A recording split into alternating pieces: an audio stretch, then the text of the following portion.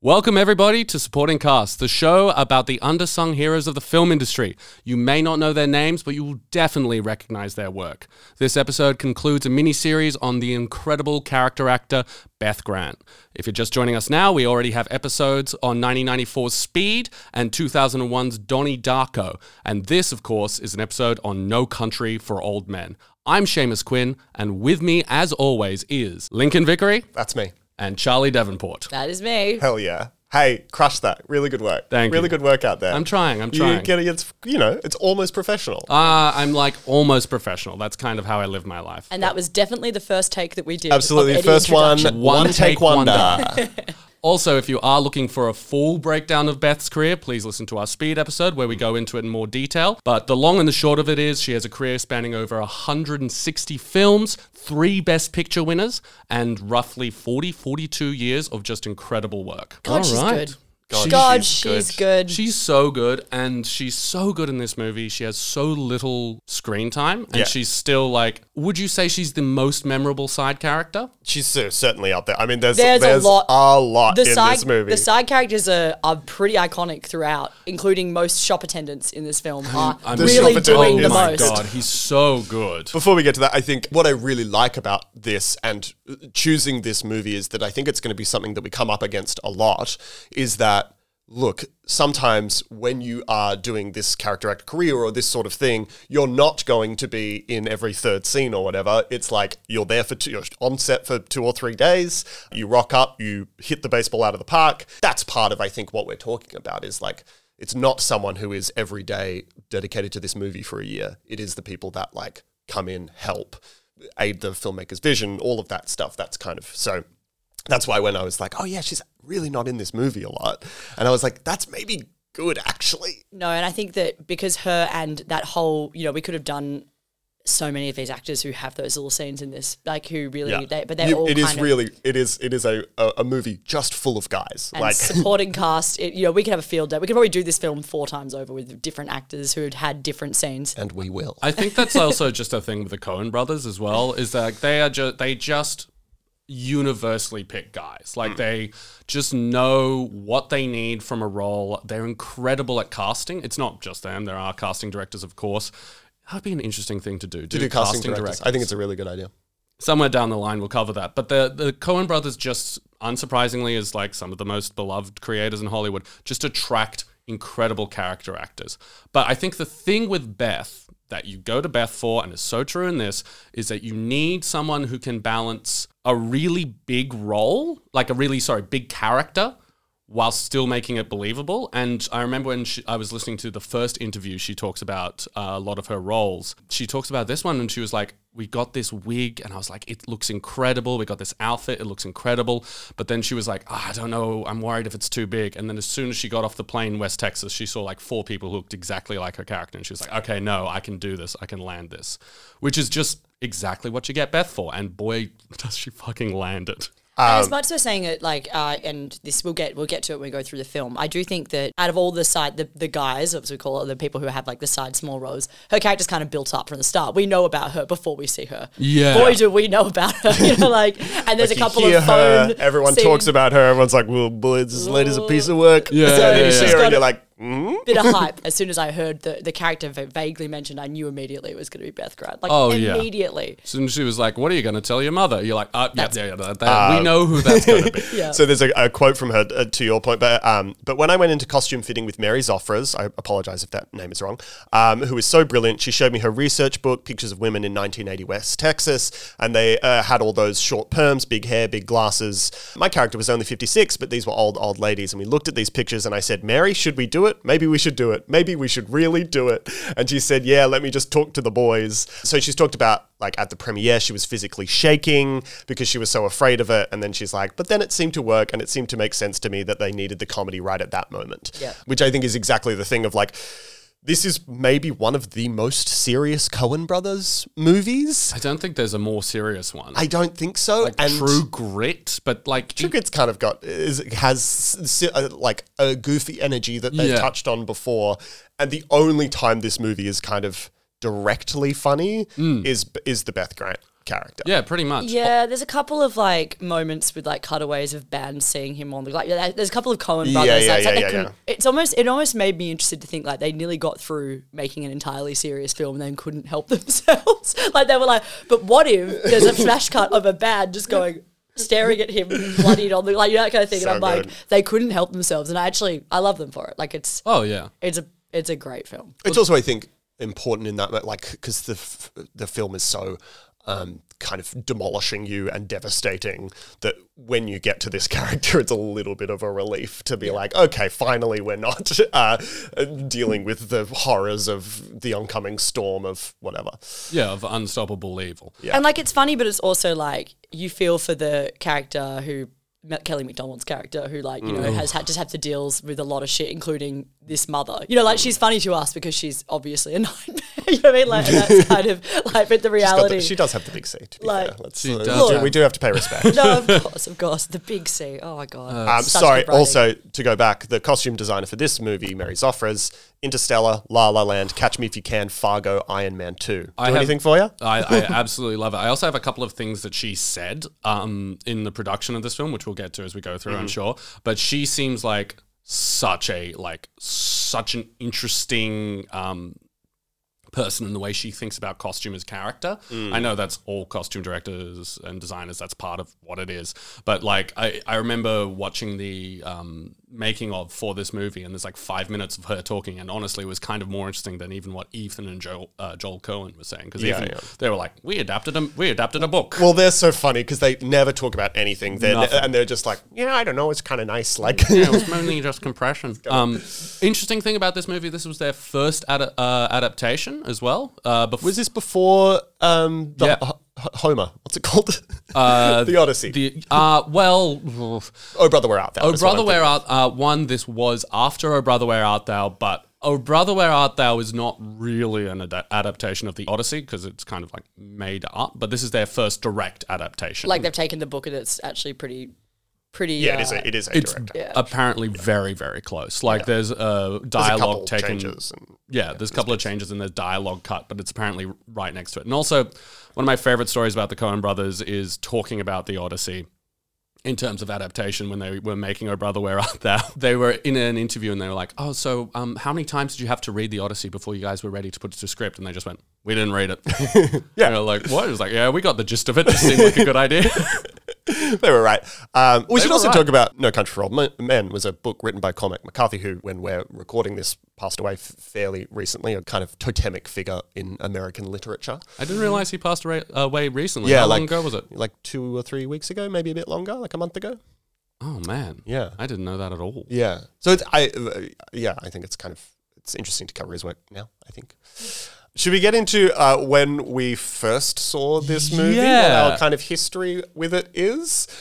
For me, I remember this was a very early, because I was 12 when this movie came out, and it was a very early movie for me that was like a big Oscar movie and it was the first time I think that I was like, probably not the first time that I watched the Oscars or whatever, but I remember it being the first time that like my parents had been to see this movie and they came home and they were like, holy shit, this Because movie. you weren't allowed to see it. Hey, Absolutely because it's not. 15 plus. It's so violent. Yeah, true. But I did watch it when I'm like the year after or whatever because Rebel. guys, I'm pretty crazy. I'm kind of a kook like that, you know. You'll never catch me, the police. Blockbuster police. Yeah, I remember watching it and being like, I mean, you know, when you're 12 or 13 watching this movie, I don't think I fully grasped the fullness of. I was just like, this Anton Chigurh, spooky guy. I watched this movie when I was like 21 and I was like, why the fuck did it end that way? Yeah, 100%. And look, I'm not there anymore. I'm now on side with the ending. I think it's like a kind of exquisite ending. It kind of makes the movie. We can talk about the ending when we get there. Boy, did I fucking hate it when I first saw it.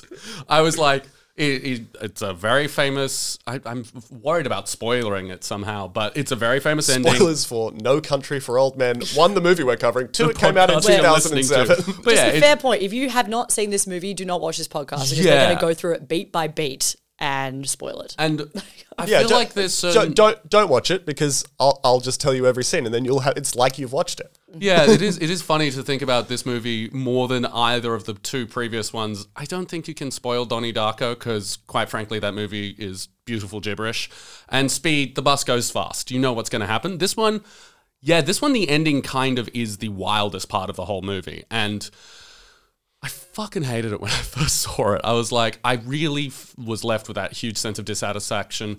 Now I watched it and I was like, yeah, this is fucking sick. I get why everybody loves it. It's the best part of the movie. It is the best part of the movie. It is the whole point of the movie, right? Yeah, I think so. I would love to hear your... Watching it this time, it brought up two things for me. One was Matrix Resurrections, because I think this movie succeeds where...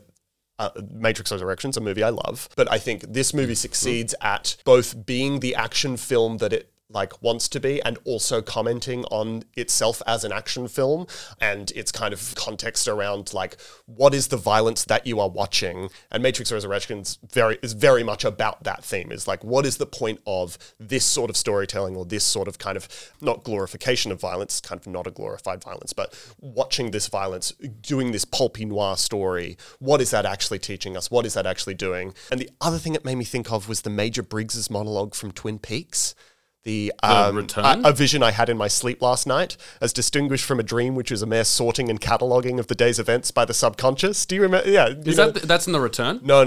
That's it's in the first. It's like in the second episode or something. This was a vision, fresh and clear as a mountain stream. The mind revealing itself to itself. He looks and it's his son, and he just hugs his son, and it made me think of that because obviously the end is a son talking about their father, and this is a father talking about their son. And they're two very different visions of America from two of the big American film. Lynch and the Coens are these two kind of iconic totemic filmmakers. And there are these two kind of dream monologues that are kind of the flip side of the coin of each other. Anyway, I thought they just kind of popped interesting that into my head. Are pitting sibling filmmakers against each other with the Matrix versus the Wachowskis v. Coens. Because... Interesting. I find it interesting to talk about Matrix Resurrections. Resurrections. That's the fourth one. Reloaded, Revolutions, Resurrections. Great naming. It is great naming. I think that where that movie fails completely is that it is so about IP and so caught up in its sort of re-examination of the history of this creative project, but so limited by the fact that it's made by Warner Brothers, so they can't really do anything about it. It's not... I think it is a good movie, but it has a little bit of that Space Jam legacy algorithm stank about it. We're talking about the fourth one. Yeah, the fourth one. I have not seen it, but all I've heard is it might be one of the worst movies ever made. It's so good. It's genuinely okay, we're going to have to do this because I genuinely am interested. Yes, we'll do Resurrections, baby. It's not as bad as people say. It's not as good as Lincoln says. True of largely anything. I was going to say, the truth is in the middle somewhere always. My review of most movies is that. Yeah. Matrix Resurrections is such an interesting film. I think it does. It's a flawed film, but it's crazy that she was allowed to do that. That's just a crazy thing that she was allowed to do, to be okay, Warner Brothers is paying me however much money, and then it's okay, this is a movie about fuck Warner Brothers, which is great. I think that's good. I will say the good thing about that movie is all of the ideas. The bad thing about that movie is the ideas have no room to breathe. And I suggested that it should have been a TV series, and Lincoln tried to kill me. That's right, with a gun. Wanted to strangle Lincoln me. hates television. I put a silencer on my shotgun, and I walked into your motel room and shot you with it and splattered you against the wall. I saw this movie in the cinemas because I was old enough to see it. Hell yeah, Kate, congrats. To reveal my age too much. Just old enough to see this Well, film. then I think that math is pretty clear for any Sherlock Holmeses at home, for any math whizzes. I was actually in Scotland. Oh, sick. On a drama tour, which I played a character. Is Scotland a country for old men? I think so. I think it is the country for old men. Yeah, that's where the old men go. The weather and the castles. That's where Tommy Lee should have gone. Tommy Lee would love it. Yeah, he'd love it there. He would. Sorry, you were playing a character? I was playing a character in this play that was touring, where I was a Hollywood starlet Hey. who was dating the main character who won an Oscar, then developed an alcohol problem, and then hit me over the head in a domestic violence scene with the Oscar and knocked me out. And that was our scene. And this play's still running? Real for some reason? subtle work right there. And what made it even worse than that was the storyline. It was it was a musical as well. The worst part about it was that I lost my voice about a week into the tour. And instead of replacing me, they decided that when I had to sing, they had a girl behind the curtains with a microphone singing. And I would just lip sync. At that, And during the Oscar fight scene, that was really fun because I'd be like, talking with a husky voice, and suddenly I'd be like, yell singing back at him, being like, Do you remember any of the songs? Do you remember any of the songs? and the Please lyrics tell were, me. "You will never be happy. Destroy all the good things and the people who care. Like the feelings aren't there." That was Right. one bit when after he'd hit me with the Oscar. it was a domestic violence song. Yeah. Oy. And then I left him. Interesting. And he learnt his lesson. Oh, he learnt. Oh, he gets redeemed. Educational play? He didn't go to jail or anything. He just got clean and decided that acting was. This is honestly the worst show ever. This sounds. It sounds really good. And we toured it in high school. It was great. Anyway, I had a great time. But I did go see No Country for Old Men. During that tour, I couldn't really speak. So I think I was wearing Well, probably a it's kind of scarf. thematic for this film. There's not a lot of dialogue in this film. Exactly. No music either. No music. Which we will get to. I remember seeing it and deciding it was the best movie I had ever seen. And I don't doubt, like, I honestly think at that time it probably was one of the best It's got to be movies up I've there ever when seen. you're an undisclosed 'Cause age. The other two movies. when you're an undisclosed age that's just allowed to see When an I'm- MA-15 plus movie, you haven't seen Any age I saw between. two other movies on that tour. One was Sweeney Todd and it was awful, and the other was St. Trinians. So Oh, St. Trinian's, Yeah. the St. college Trinian's. for bad girls or whatever it is. So really, Good movie. I did a great trilogy there, which is those three should always be watched together. I feel. Yeah. I actually Absolutely. think all of those movies are good. Sweeney Todd? I've never Yeah. seen Sweeney Todd. It's I not a think good movie. I think A Sweeney great Todd show. is very badly for a musical. The singing is bad, but I think there's something. Luckily, that's not important. Well, I'm pretty sure I saw the Tim Burton Sweeney Todd before I saw the stage play. Yeah, right. And I loved it. And then I saw the stage play and I was like, I see that this is better, but there is. Look, As someone We who will is talk a about this. Les Miserables, the movie defender, I know your feelings. I love the movie. Yeah, Les Mis. good, right? Les Mis is a good. No, that's okay. Sweeney Todd. I'm sorry. That is correct. This is wrong. I've never been more offended by something than when I watched Sweeney Todd. I was like, I can't believe they've taken my entire personality, which is Stephen Sondheim, and made it into this. And I was a Tim Burton girl. This has ruined my relationship with Tim Burton forever. That's I the one never that turned back. Yeah, that's the one did that it for broke me. you. Yep. You got I got through through- Alice in you got through Wonderland. Planet of the Apes. I got through Alice in Wonderland had not come out yet. Yeah. Charlie and the I Chocolate Factory. got had through that. Charlie and the Chocolate Factory and went, okay, a bit of a misfire, my dude, but like I could deal with it. Then Sweeney Todd happened and I went, you will never be happy, as I sung our song together. That's That was what really I good. did. I Anyway, I just decided to dress as Sweeney Todd for a few months after it. yeah. Look, the style, When did look, that stop? sorry, but Tim Put Burton. on a t-shirt today. yeah. Tim Burton's production designer will always be incredible. We should do him. His name is Bo. I get there, but he's probably one of the best one of the best like production designers ever. Like so iconic, and he has a lot to owe that person.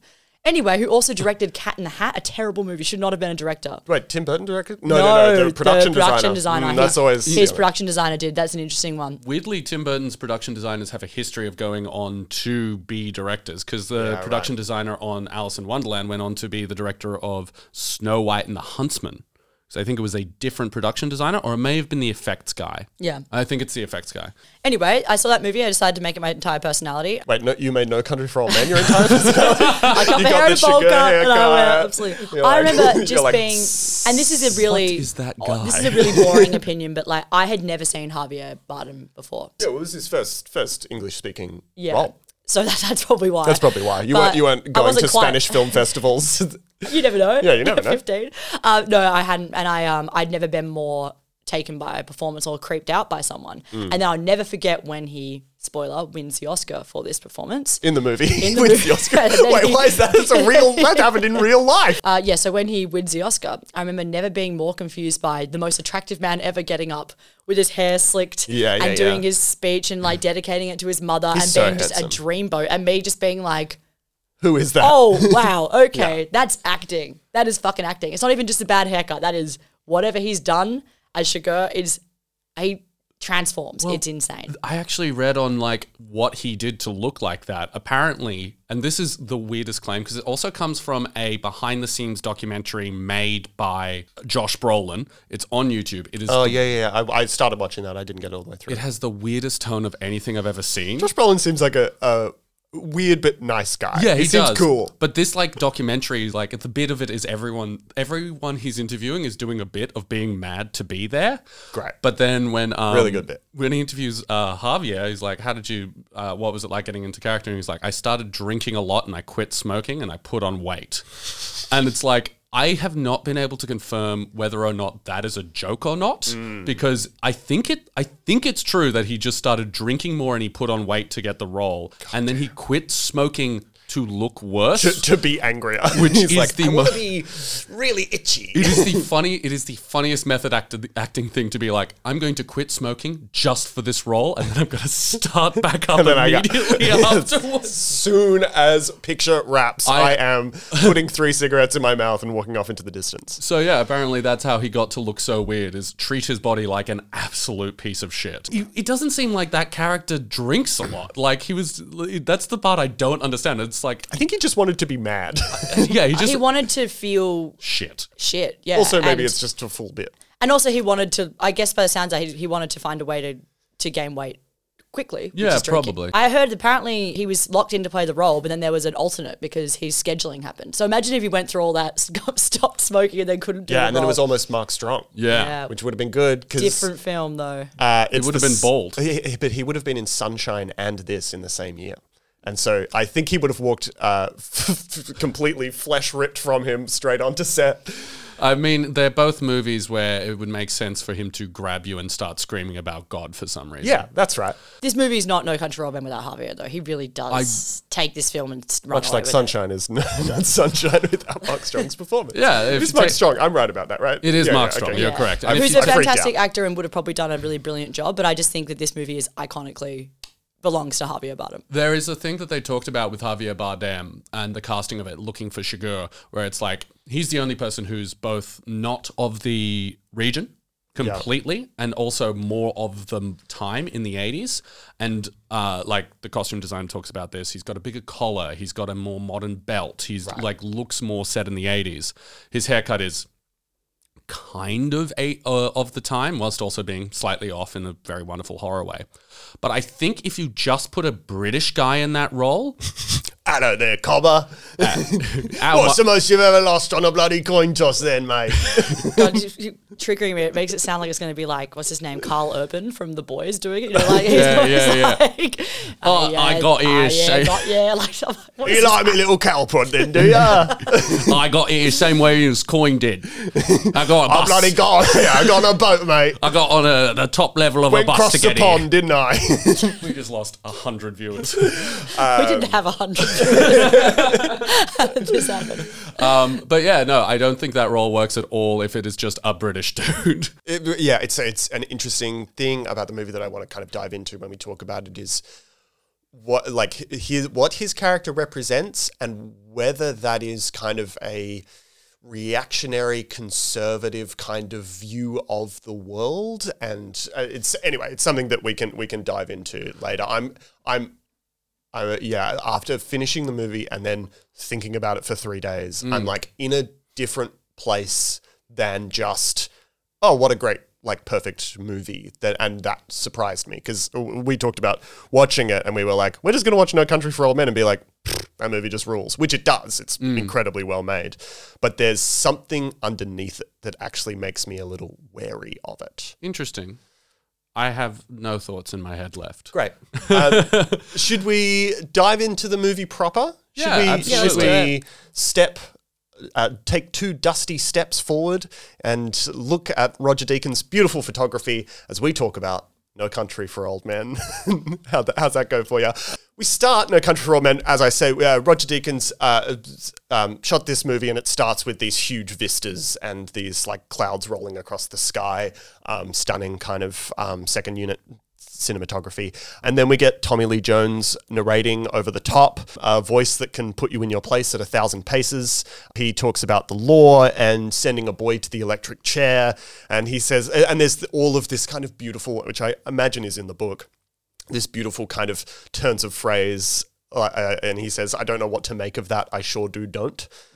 Which is just like, that's just yummy Cormac McCarthy stuff, I assume. Kind of impossible to do if you don't have Tommy Lee Jones's voice. Yeah. He is from the exact town that Llewellyn Moss is meant to be from. Yeah, right. Like, he's from the exact area. So there were alternates for certainly Llewellyn and Sugar. They were like, we have to get Tommy. Because Josh Brolin played a young version of Tommy Lee Jones in Men in Black 3. Which he does really well. Which he does really, really well. Movie, good.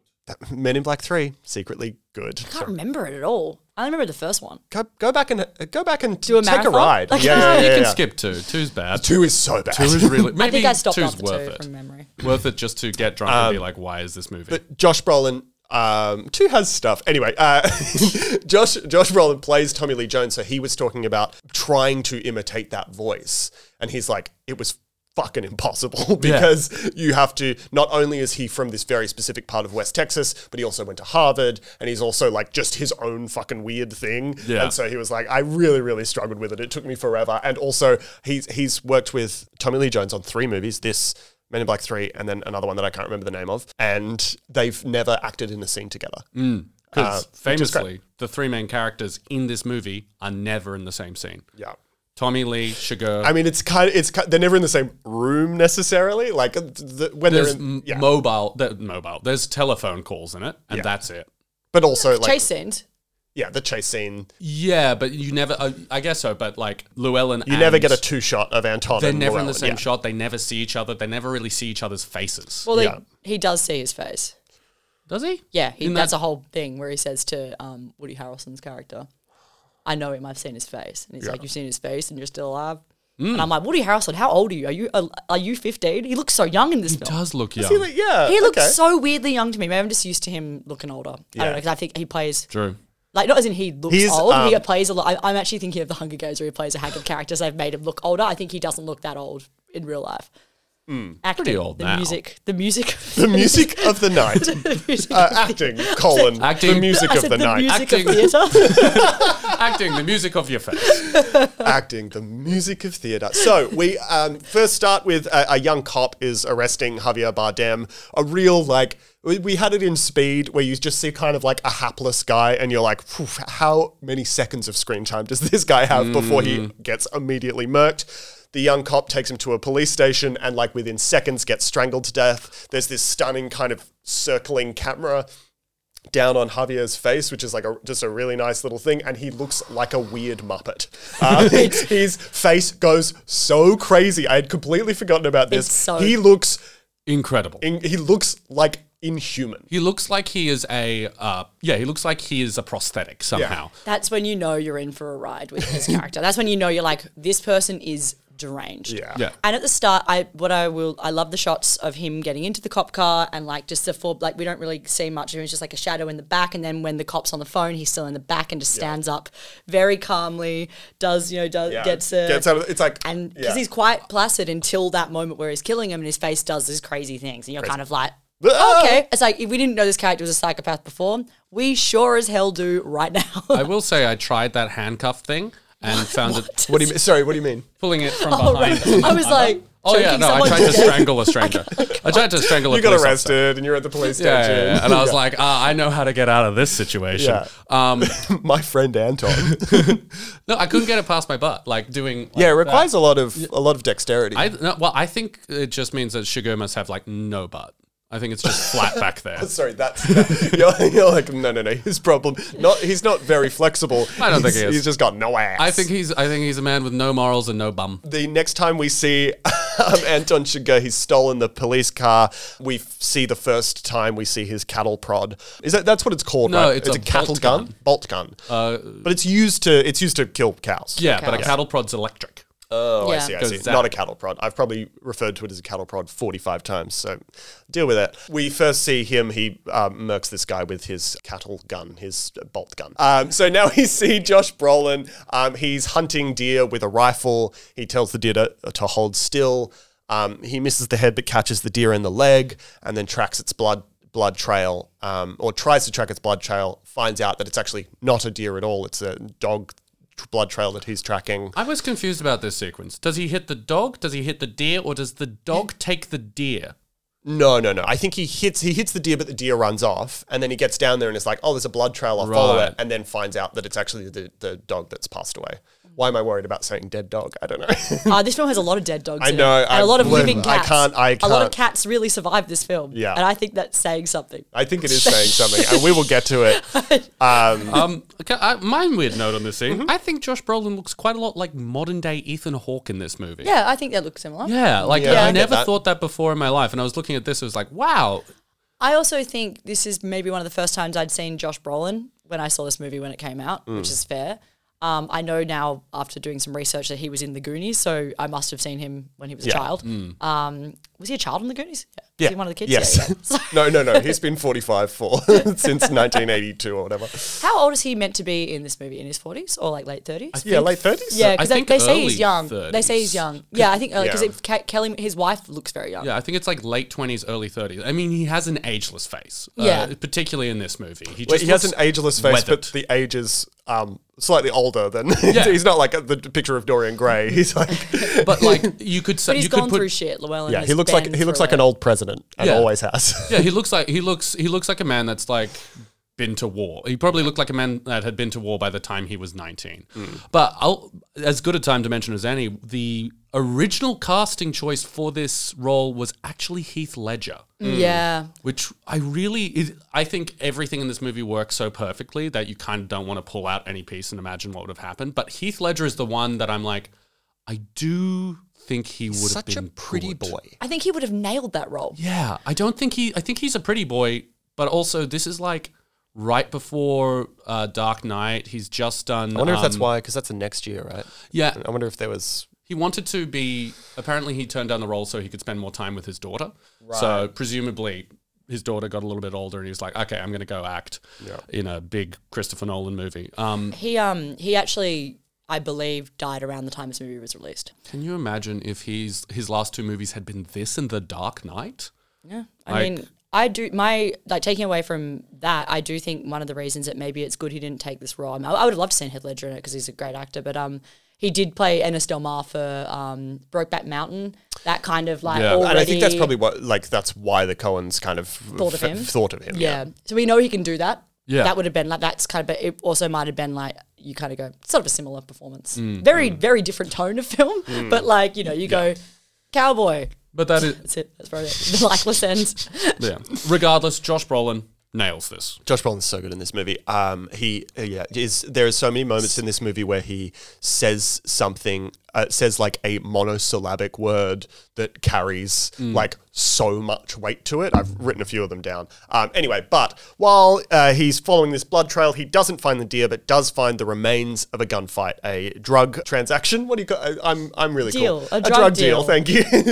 A drug deal. transaction. A drug transaction. You know where they're handing Hello. over. You're not technically wrong. Yeah, that's what but- it is. But it's a deal. Hello, fellow criminal. Are you ready for the drug transaction?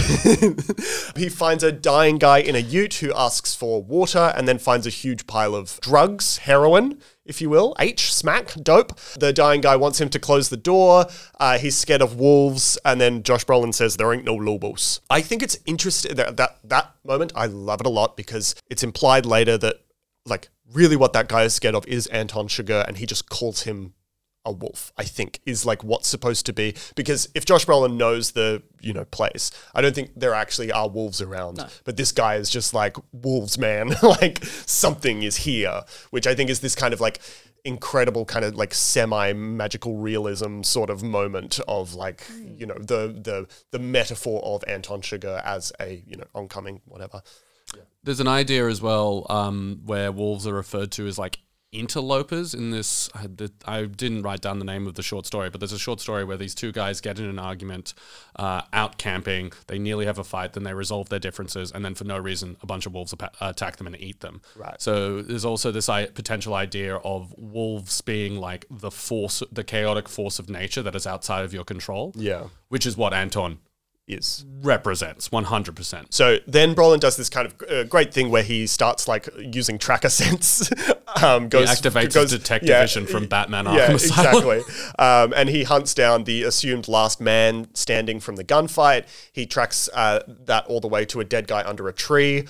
And then there's this amazing scene where Brolin opens up the satchel, the suitcase, and sees that it's full of money. And then he goes, and then, like, we cut out of that scene. It's so good. Yeah, it's just the immediate acceptance of the call. Like, no hesitation. Is just like, that money is mine. Also fully improvised by Brolin. It was meant to be in silence, but he went, which is so good. I also love all the practicality of the previous two scenes setting up Brolin. It is good character work all around. The first thing we see him do after he takes that shot is he picks up the shell so no one could find him. Yes. Which is all set up, with his time in Vietnam, blah, blah, blah. And then when he tracks down where the guy is, he sees just these two boots sticking up. I love the way this movie uses long shots where you just hold on it long enough and you're like, I'm not sure what I'm looking at. And then you slowly come into focus and you just go, oh, there's Boots. He's leaning against the tree. And Brolin just pulls out a watch and he just waits there. And I think you can see on the watch, it's like 30 minutes. Yeah, right. He's like just double checking that there's no way this guy's going to get up and shoot him because he knows that he's got his back against the sun. Yeah, he says like, why don't you shoot my dumb ass? Like, you're like, and I think that's why that's what leads him to be like, I think I can go up there. Yeah, he just stop for shade. Like, it's so good, yeah. I have a question about Llewellyn's character with the money. Do you think he's just like, fuck yeah, money? Or do you think he's like, regardless of what happens, I'm probably dead because I'm at this scene. I may as well take this money. There is something in this movie about as soon as he opens the suitcase, the whole thing falls on him that he's like, it's something, a kind of theme of the film of like, there's this like determinist nature to the universe. And there's this thing where like, as soon as he opens the suitcase, he goes, I've run out of choices. This is the only way forward. It's actually kind of interesting thematically with Donnie Darko, just because like he can like see the future ahead of him. And he's like, and that's why he's traveling in God's timeline. Yeah, exactly. Like there's only one way to go.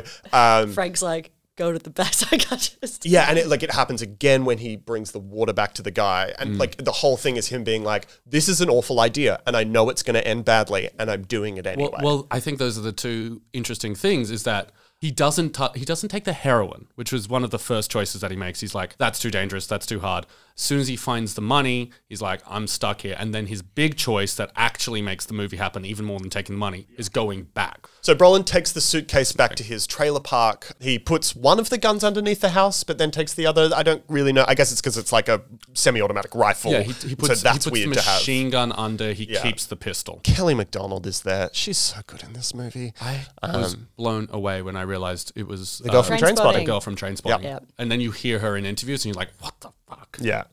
There's the great kind of thing between them where she says, what's in that satchel? It's full of money. That'll be the day. Really good stuff. There's just a nice little cute domestic scene between them.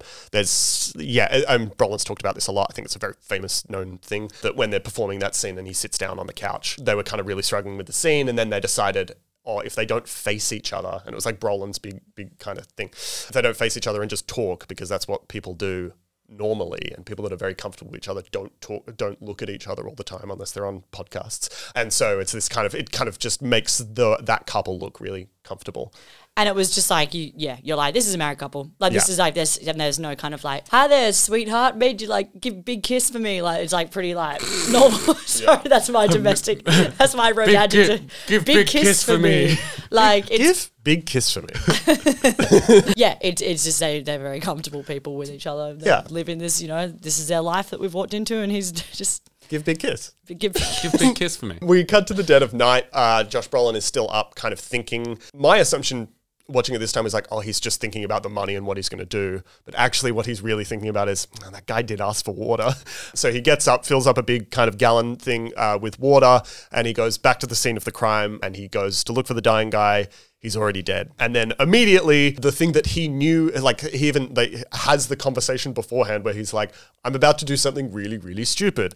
And then he does something really stupid, and then exactly what he expects to happen happens. And then men with guns appear in the dark on the horizon. They were waiting for him. I was curious about this. Were they waiting, or do you think it was just bad timing? I think they were waiting. My assumption is because they're like, someone must have the money and they might return to the scene of the crime. I think that makes the most sense. Yeah, so someone was like, saw that ute driving back and was like, found him. Yeah. There'd be I think there'd be different levels of people like, staking out the scene to see if he returns. Yeah. Kind of because of the tone of this movie, I just took it all as like terrible fate. But Yeah, well, I think mean, you could take it You could take it either way. Brolin runs away, pursued. He gets shot in the shoulder. He makes it to a river and swims, chased by a very cute dog. There's the shot of the dog swimming. He's having the best time. He's having the best time. He's like, Also, and then he immediately gets shot. That chase sequence in the dark with a lightning bolt strikes in the distance. And it starts at night and ends up at dawn. And I was listening to Roger Deakins on his own podcast, which is probably much more useful to listen to than ours, rather than me secondhand explaining what Roger Deakins thinks. Was talking about these huge lights that he got to imitate moonlight because there was no moon, and so he just got like the most lights to put behind the utes, so that they have these like incredible reflections, not reflections, silhouettes. It's kind of one of the like that chase sequence is so beautiful. I think it's the most beautiful sequence in the movie. Yeah, for me at least. I mean, it's a good looking movie. It's a good looking movie. Honestly, this film is not afraid to have a protagonist shoot a dog in the head. I know. And this is a rare. Like, most people really... Like, yeah, we've got one of those... Like, everyone dies in this film. It's, like, violent as hell. But shooting a dog, I'm always like, people really try and shy away. But, that dog was... Gonna kill him. Gonna kill him. Dog was gonna kill him. And he was also- having such a good time in the water. He was having such a good time in the water. But also Josh drying out the gun in that sequence. Yeah, and he's, like, doing it really fast. God, it's so good. A less confident movie has him like take the shot and the gun misfire. This movie is like, we trust you. You will figure out what he's doing as soon as you see what he's doing, which is a rule for this entire movie. Fuck. Also, that's definitely not the first dog that he's shot. That's another thing I got. I was like, these dogs attacking people. They're attack dogs. Like, it's anyway. I don't know why I was so hung up. Most of my notes are like another dead dog. It's like a dead dog count of this film. There is a lot of dead animals. All my notes are about Except for the Anton cats. Chigurh's ass. Heaps of alive cats. A lot of alive cats. They look nice too. Then we have that amazing.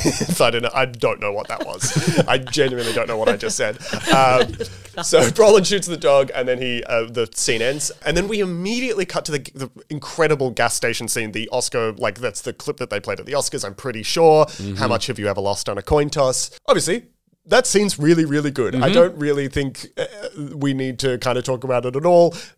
Just one of the great scenes. It's wonderfully acted. That guy is a huge guy. Would love to cover him one day. Absolutely. I looked him up. I couldn't find as many things as I had hoped, but I'm sure he would be. He's just that performance is all. Everyone talks about Javier, which is of course incredible, but the guy playing the attendant is so good. And it's also very, very sweetly Javier Bardem. It's all he talks about when anyone asks about the scene. It's like, I didn't really do anything. All I did was say my lines. Yeah. And then this guy does all the acting. Like, which is, I love the weird cough he does in the middle of that scene when the guy's like, I inherited it from my father. He just goes, and I'm like, I can't tell how much of that is like him having an opinion on inheriting the thing or he just chokes on a peanut. What do we think? Marrying into it. Yeah, what is, I mean, it's something that I want to get into. What the fuck is Anton Chigurh's deal? No.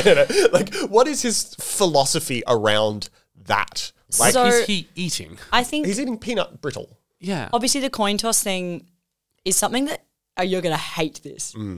It's actually very anime. But having a character who leaves things to chance because they have little to no kind of understanding of like what's right, what's wrong, what's like going to guide them. That is a thing that happens a lot in anime. It even happens in Demon Slayer. It happens in Battle Royale. Happens in a lot of things where people kind of flick coin, and it's like obviously the idea of toying with someone, but his whole thing is that and it comes up again obviously in his final scene with Kelly MacDonald's character where he's like, it's up to chance. He's like, the coin got me here. Like, it kind of takes away any kind of idea of him having any choice in anything, which is I think marrying into or finding yourself in this way. Like, I don't know.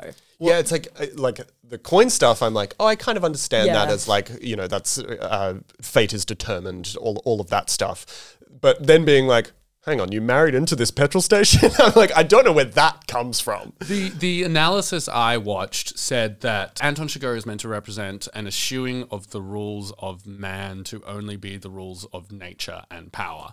So this idea of inheriting things through family is somehow disdainful to him because he's someone that pushes away all like interpersonal relationship. Once again, not taking credit for that. That was someone else's analysis. I kind of got that he has no relationships like that and no kind of, so it's like and then you gave up your other life to come here because your wife, like, it's kind of like you, but like also the opposite of what he does. I think maybe I also think maybe Javier Bardem got a little bit of peanut brittle stuck in his throat and it's just really good. Yeah, no, but the lines, he seems to have a disdain for that. He gets does. fixated on it.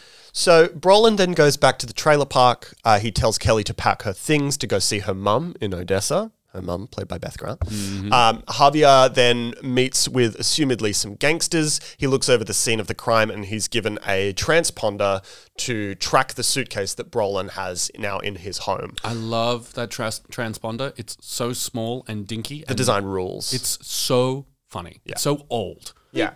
Well, I don't Set know. in the 80s, right? Yeah, it's set in 1980 And flat. all it can do is beep louder when you get closer to stuff. I don't think there's ever been a machine that is... what use is that to anyone in any situation when you're trying to track something across a country? Well, it works. It does, One, it which works. is crazy. Two, I think, I mean, maybe it's contrived. It but is. There was certainly, like, in the movie White Heat, I think, it was kind of the first...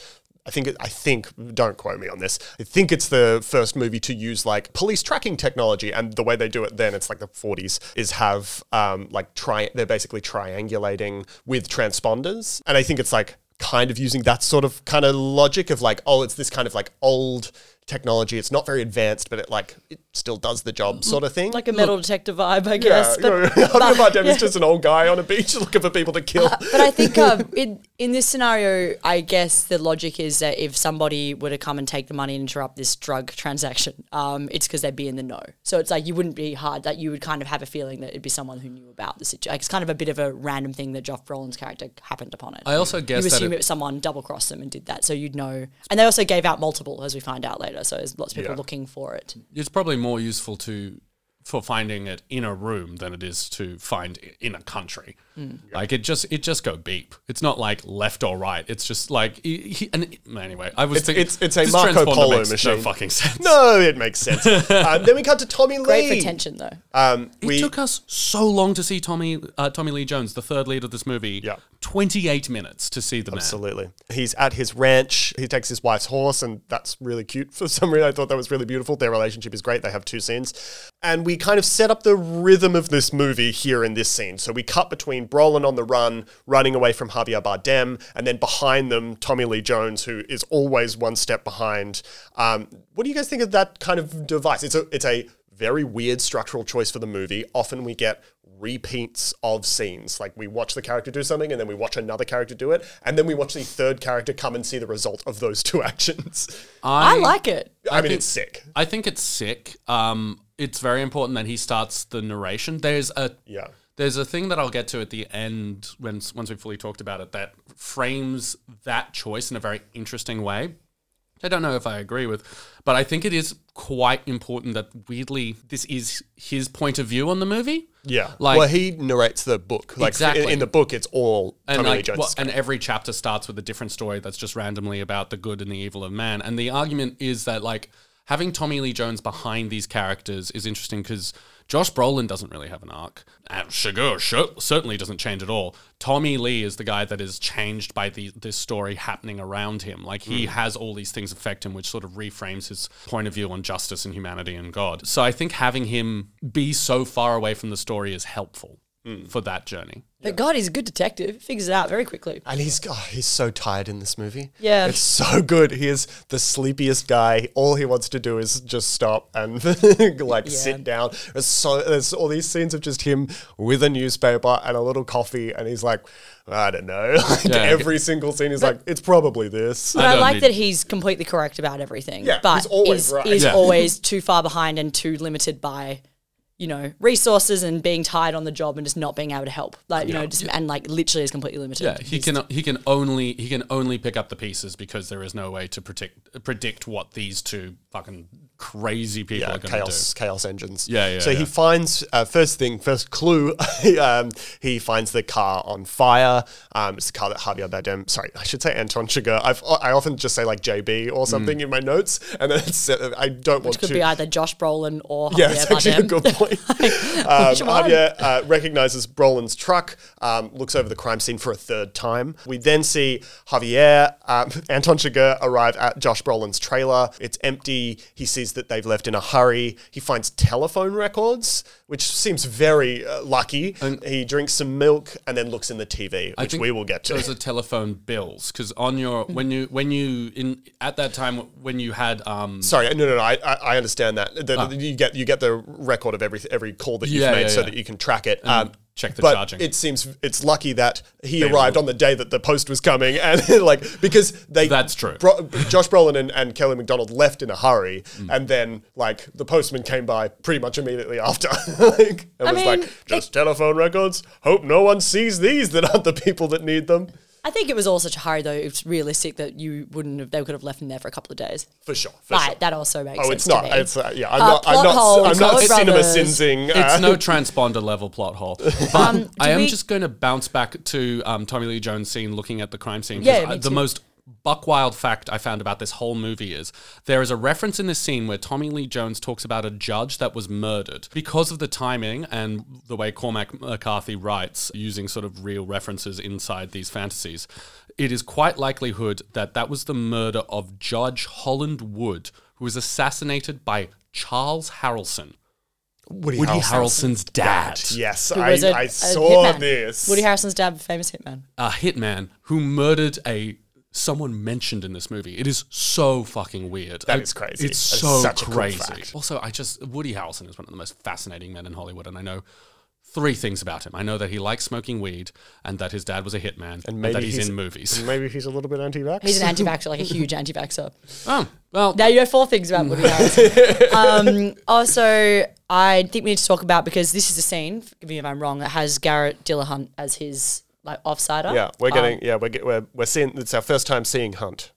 And honestly, the hunt is over. The hunt is over for Dillahunt. Honestly, the hunt is on. Gives such a great performance. Wonderful. Makes me laugh out loud a couple of times. He's also funny. He's kind of like, so good. Whoa, this thing. And he auditioned 5 times to play the Llewellyn Moss role, and then and he really, really wanted it. And I think the Coens did actually. They were very close to casting him. It was nearly him. And then they were like, nah, Brolin's free. Yeah, well, no, because Brolin sent in you've got this. Yeah, as well. another famous story of Josh Brolin had Robert Rodriguez and Quentin Tarantino direct his audition tape for this movie. Yeah. And then the Coen brothers got it, and then the only thing they sent back was, who lit that? Shame for Garrett. Yeah, shame for Garrett. But he's great in this movie. And I'm not super, super familiar with Garrett Dillahunt's work, but watching him in this role, I'm like, oh, there's no way you could play Llewellyn Moss. But I'm sure that's just his acting. No, or I something. think he's just a really good actor, because it's he's playing this sort of bumbling young buck. And it's quite, he made a brilliant impression on me. And then when I did research after, I was like, oh, yeah, he's a good actor. And it sucks that I'm could never see him as this, probably because he just did such a good job acting. He's good. And now maybe he's one of those actors who people would put in a box because he did a good job playing a character. He's in a TV series called Life, which I absolutely loved, with Damian Lewis, I think. That's a redheaded boy. Damian Lewis is a redheaded boy, that's right. He plays the big bad in that. He plays the main villain. And he's... Villain Hunt. Garrett Villain Hunt. Very good. Hey. Garrett Villain Hunt. What? Garrett Villain Hunt. Who? It's kind of close to his name. Yeah. He's incredible in that. Like, he plays an Anton Sorry, I Chigurh. could just watch Charlie being like, cutting that out, cutting that out, cutting that out. But yeah. Great guy, love him. Javier, after drinking, opening the milk but not drinking it, it seems. Yeah. I don't know why that's important, but it is. Javier then talks to the trailer park manager who doesn't want to give out any info on the Another great performance. A great performance. There are, it's the trailer park managers, retail shop assistants. Everyone in this movie is so. Anyone who drives on the side of the road, who comes in with a chicken coop on the back. God Anyone who damn. has. So good. Then we see Josh Brolin sending Kelly MacDonald off on a bus to Odessa. So then we see the sheriffs, we see Tommy and Garrett arrive at Brolin's trailer to find they're already too late and Javier beats them there. Tommy Lee Jones, great choice, sees the milk has been opened by Javier and is like, it's still sweating, like we've just missed him, and then sits down and begins to drink that milk, which is just a really great choice. And Garrett goes like, we just missed him. Like that bit where he's like, he's like, I'm devastated. Like a couple of beats late. Yeah, we should put out an ABV. And he goes like, on what? Someone who's just drank milk? And then Tommy Lee Jones sees himself in the TV, it's the same framing as we've just seen Anton Chigurh do. Listening to this Deacons interview, discovered on the day. They thought they were going to do the TV shot for Chigurh, but they didn't think they were going to repeat it with Tommy, which is so interesting because it's like one of the key images of the movie thematically of like, oh, there's these like two kind of mirror guys that are like one's traveling out and one's traveling in. It's like the whole movie in two shots. I'm also surprised that, I mean, I shouldn't be surprised that there is new stuff that's found on the day, but like this movie is storyboarded to hell. Like every shot is in the storyboard. You look at some of the clips of it. Fun little fact. So this was shot on film and it was on 250,000 feet of film. Yeah. When your standard film would be on 700,000. So this film was like tight. It was filmed really precisely. There weren't like a lot of wasted takes. So to be able to just drop in and get a shot like that on the day really does speak to kind of how good everyone in this movie is. Brolin finds his way to a motel. Is this the Del Rio? I think this is the Del Rio motel. He checks the bullet wound on his shoulder and then he hides the briefcase of money in the motel's vent. There is so much in this movie, we'll get more into it later, of process. Like building shit, watching hands do stuff, watching a guy that knows what he's doing. It's kind of like some of the best kind of movie making you can do is just like watch a guy build something or like watch a guy make a phone call. Just process is That's why just MacGyver's so good. Javier Bardem then Anton Chigurh it just feels weird to call him Javier Bardem in this movie. Like, I've never had a problem with it before. It's like Josh Brolin fine, TLJ fine. Something about calling Javier Bardem when the stuff he's doing in this movie is a little twisted. Feels rude. It feels rude. Anton Chigurh uses the phone records to make a call to Kelly MacDonald's mother, and he is on the phone to Beth Grant. Wow, he be coming out here. Immediately is like, I don't know what you're talking about. It's great. Absolutely. I think, isn't she shouting from a different room in that sequence, which is so good. I think it's just, I got the big C. That's later. That's later on. Oh, that's later? Yeah. She doesn't say that to Anton Chigurh. I've got the big C, Chigurh. No, you're probably right. She's just confused as to why. And it just like sets up that she obviously hates her son-in-law with a burning passion. So good. Brolin then goes to buy new shoes. We see our first retail assistant who is really, really nice to him, and then nice to him again later. As Brolin makes his way back to the motel, there's a truck already there.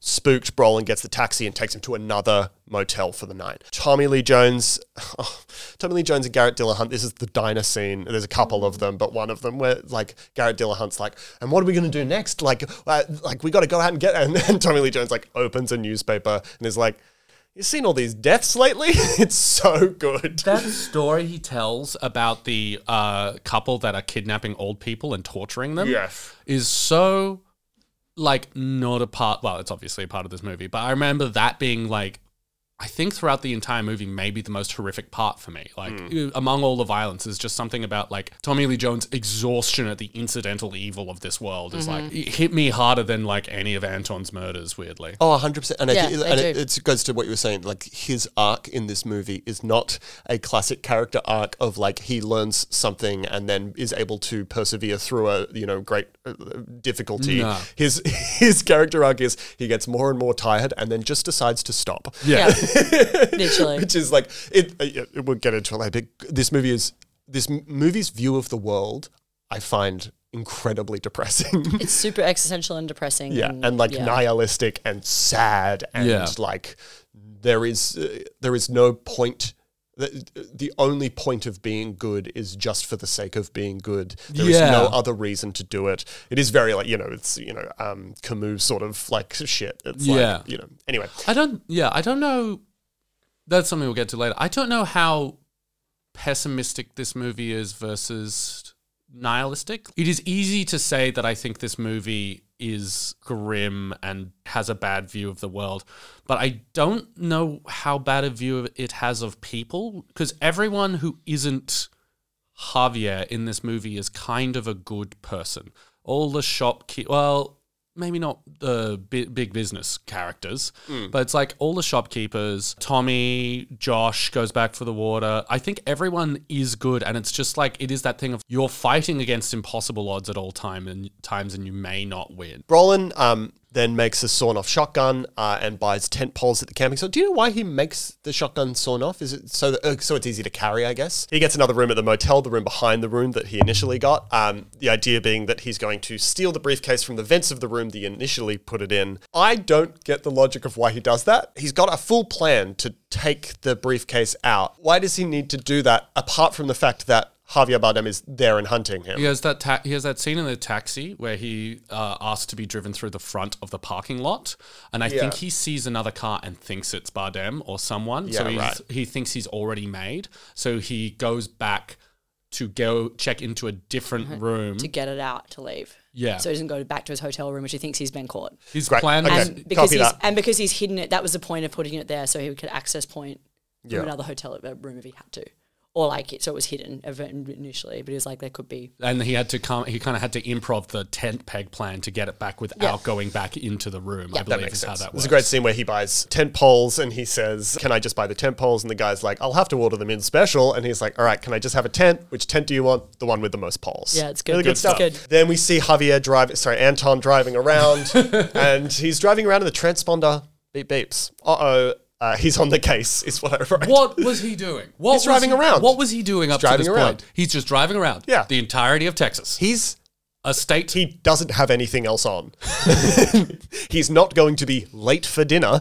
He can just drive around. I think there's probably a moment, I know that he's looking at like the telephone log history, stuff like that. I think that there's like some, I couldn't think, it might have been some connection with Del Rio. I know that they've gone somewhere else because she's gone to. But also, I think there's also a thing of Josh Brolin at the beginning of the movie goes through this whole process of like tracking where these people are, and then Anton Chigurh is so good at predicting exactly what Brolin's going to do through the same thing. Like you see him in this scene, look up at the vent, and there's this thing I think tracking inside of him, which is like, that's what I'd do. And I think that's part of the kind of mirroring between them, the coin, the flip of the coin, if you will, of like, they're sorry, I'm really sorry. They're both super competent. And they're both super competent. And there's a thing of like, there's just this thing that Anton Chigurh does, which is just to be like, well, that's what I do. That's probably the decision that he would make. I think he guessed. He is guessing, but he's like driving to different motels. I think it's the same thing as you have to stay somewhere. So he knows where he lives, right? So he's like, if you're gonna go, he's probably like imagining where your escape route would be, and you have to sleep at some point. So you drive down like a highway, which is what I think makes sense to me. Makes sense to me. It makes some sense to me. I think it is. Look, the movie's about fate and direction and all that stuff, and within the logic of the movie and the mythology of the movie, I'm fine with it.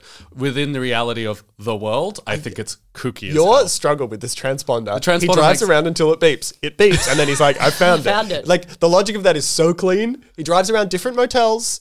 And then he waits for the transponder to beep. And there's probably like one road that leads out of town that has motels on it. You know what I mean? Like what else is he doing? You're right. You're right. He's not busy. I'll give him that. He's not busy. He doesn't have a tennis game to go to. Oh, you don't know that. Brolin is opening up the vent, using the tent poles to grab the briefcase from the other side of the vent. This scene is just so well shot. It's like so simply shot. Not a lot of coverage at all. Just like the use of sound I will get into later, but you hear the gas bottle turn on, the lock flying against the wall. Javier goes into Brolin's room. There are some gangsters in there, presumably who were there to kill Brolin, have like broken into his room, and then one of them's like having a shower. I don't kind of. He was hiding in the shower. He was wearing clothes. He wasn't having a shower. He was hiding.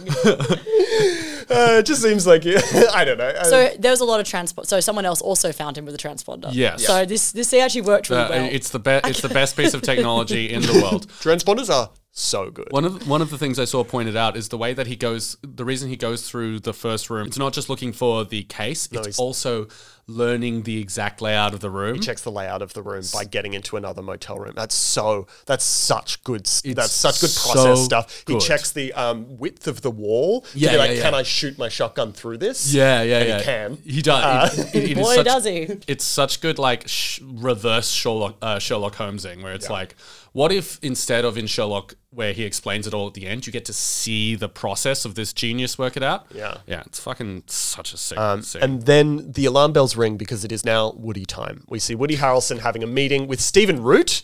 Yes! We gotta get Rudy for nope. we gotta do Stephen Root. Get to the root. We gotta get problem. we gotta get to the root of the problem. There we go. Stephen Root is some high up businessman who clearly has ties in with the cartel, and Woody gives Woody the task of hunting down Anton Chigurh. Brolin goes to another hotel. This is a stunning set. It's both a set and a real location, and he asks the hotel manager to call him if anyone else checks in. Brolin finally checks the briefcase for the tracker, finds it, but hears a disturbance outside. Chigurh has found him. This is probably one of the best sequences ever. Like this, Brolin slowly preparing. There's The hallway.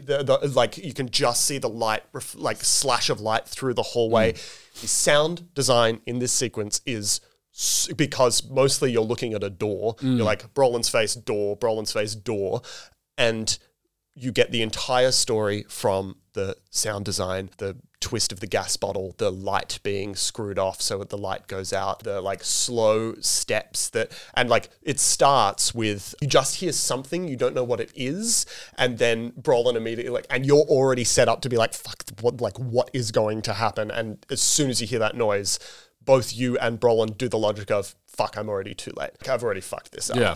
Shoot the gun. Yeah. Shoot at the door. Yeah, he should have shot him through the door, but He did. Brolin, as soon as you see the shadow, but Brolin won't do that because he's not like, Chigurh. He's like, what if it's someone? He just What if it's room service? So the sound designer of this movie, his name is Craig Berkey. He's got an incredible career. He talks about creating the gun, the silencer shotgun, which is not a real, Invented. not a, completely invented. Skip was listening to some production tracks. He came across a playback take of the TV show that is playing in one of the scenes. At the beginning of the take, before the program material started, with these strange thwomp pop type sounds. So he took those, affected them, added several elements, added it to the bass sound. So the gun going off is actually the of a TV turning on. Sound designers are so cool. And that's and then added in a reversed female scream and a pitched up servo. Jesus Christ. I love Foley design. Good. Foley artists are some of the coolest So jobs let me ever. give you Craig Berkey. The French, this is a very small snippet of his career. The French Dispatch, Roma, X-Men First Class, Ice Age, The Tree of Life, Transformers. Transformers is a wonderfully sound designed film. It's so good. The sound of the Transformers is just completely insane. Arguably the best part of those movies is how the Transformers sound when they inarguably actually, those movies are pretty bad. They sound great.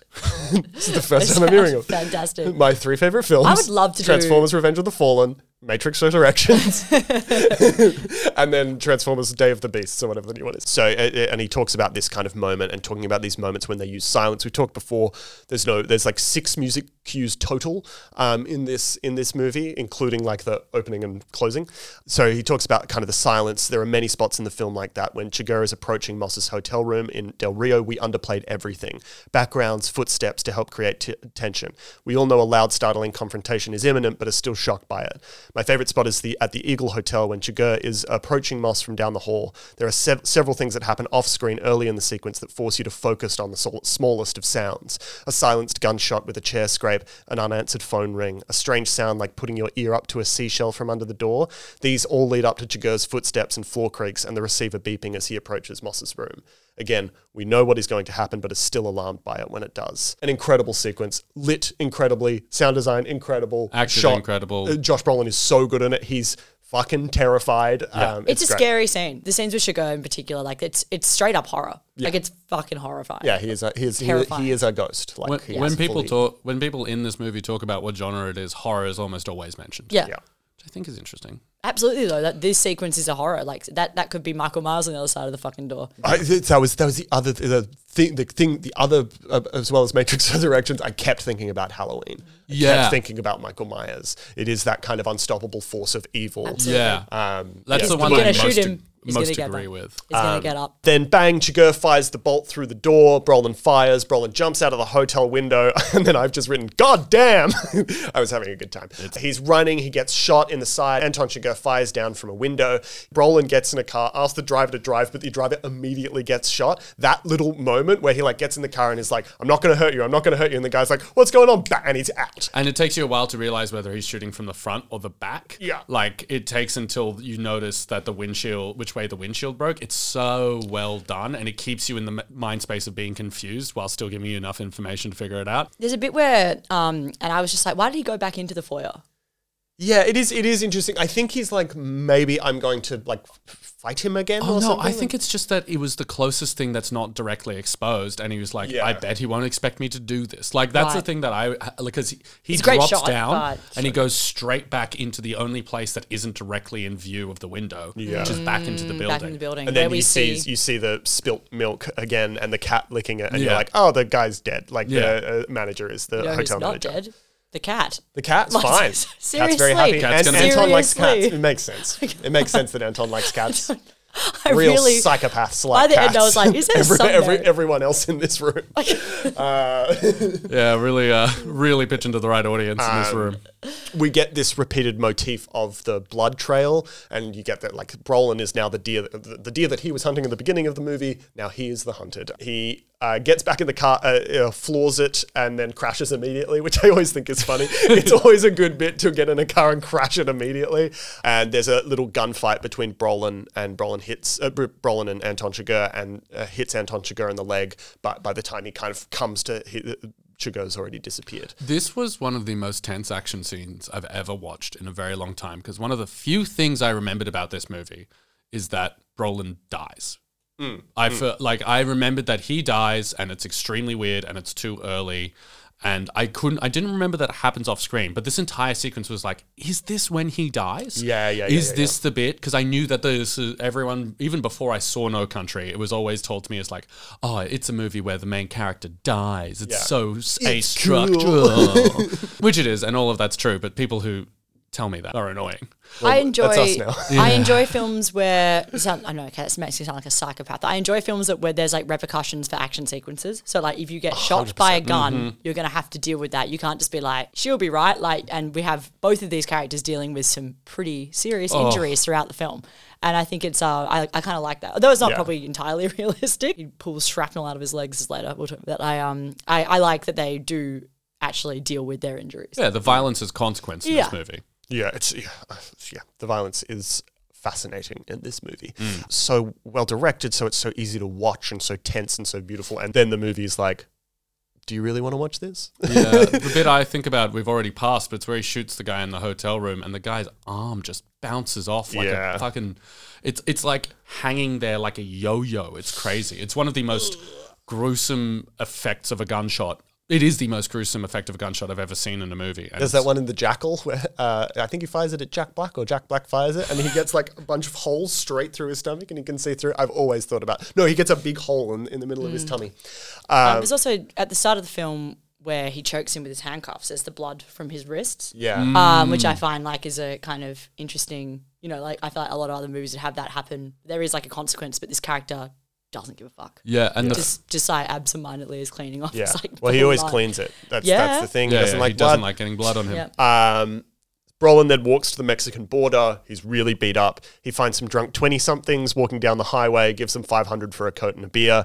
It is a Coen Brothers-y scene because these teens are just assholes like to him, and it's a funny scene. They're not assholes initially. They're like, are you all right? It's not until, and this is a big thing with this movie, it's not until Brolin offers them money that they become assholes. There's a big thing about greed in this movie. They're like, are you all right, dude? Were you in a car accident?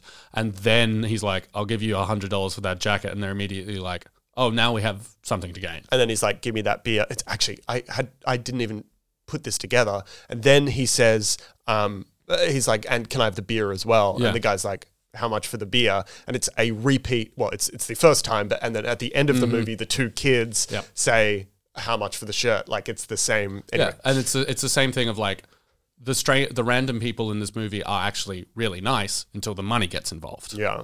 Brolin chucks the briefcase off the highway into some bushes. He passes the border and falls asleep. He wakes up to a band that is playing music at him. Really, really good. That's a Coen Brothers moment. Yeah, absolutely. And they're not facing anyone else. They are.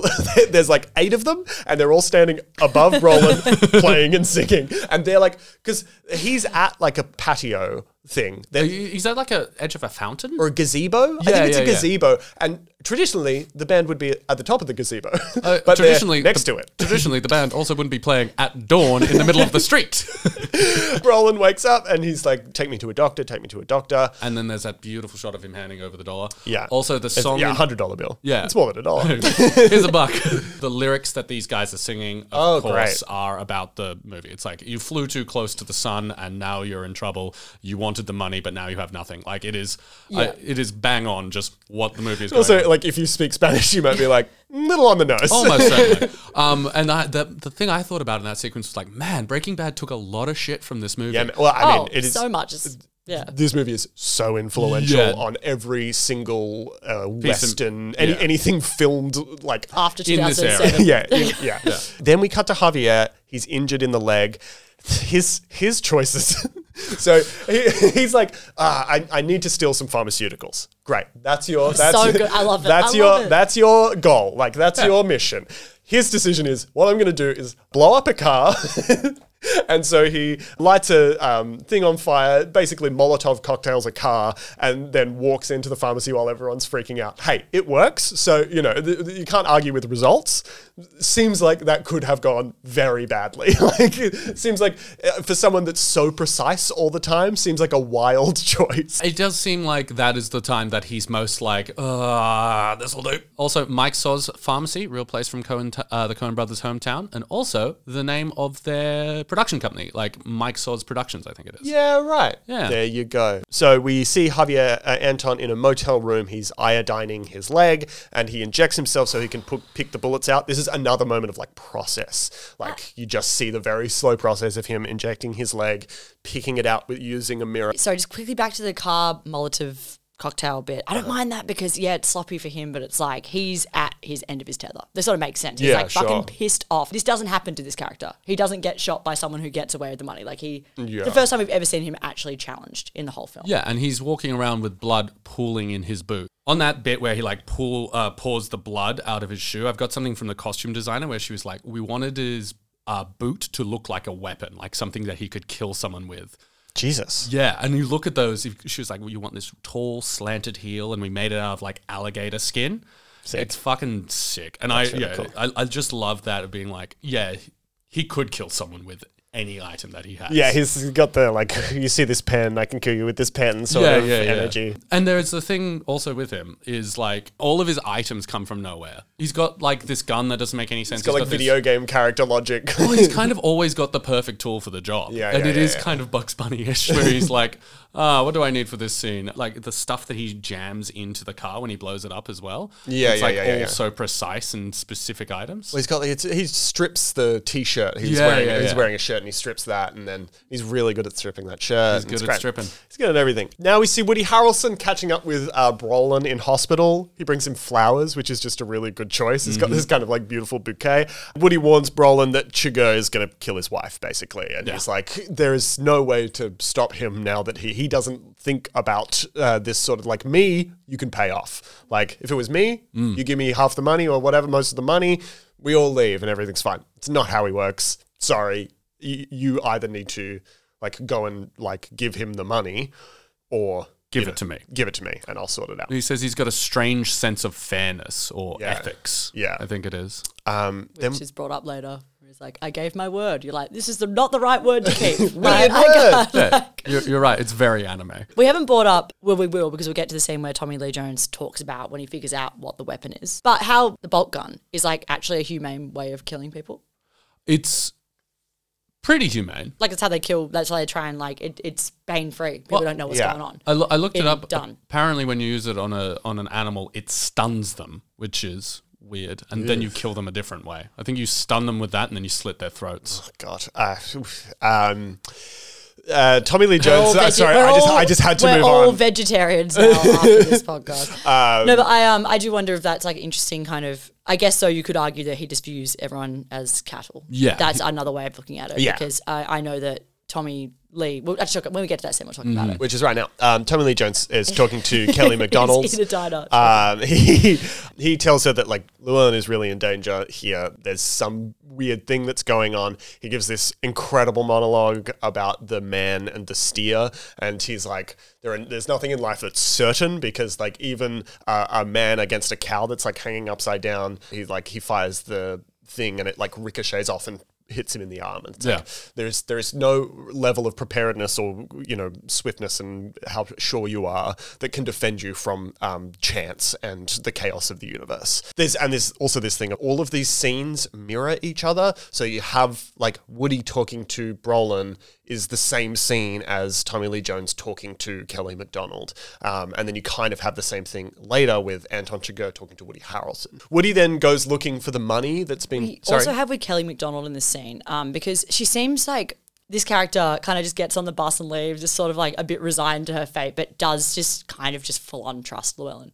And you get that from this scene because she's just like, he will figure it out. And, we have seen nothing but competence from him so far, just that he's up against like an unstoppable evil force. Yeah. And it's kind of interesting to see her kind of be like, she's a bit like, oh man, I don't want to have to go, like kind of thing. She's always just like, he'll figure it out. He always does. Like, and then Tommy Lee's like, no, maybe not on maybe this, not this this time. And it's kind of, it's interesting. Also in that Woody scene when he comes to the hospital and he talks about welding. And he's like, anything you can weld, I can weld. And he's like, cast iron? Yeah, Woody has like Woody has like 3 pop quiz moments in this for no reason where he's like, it's like he's he's doing a job interview because hopefully once he gets his $2 million, he also needs a shed. Yeah. He's like, he's testing him out to be like, in a little while. Well, I'll call you up. Yeah, can you send Speed pop quiz? I've had a lot of Speed hot thoughts shot. in this movie. Pop quiz, hot shot. Okay, I just want to ask about Woody Harrelson's character.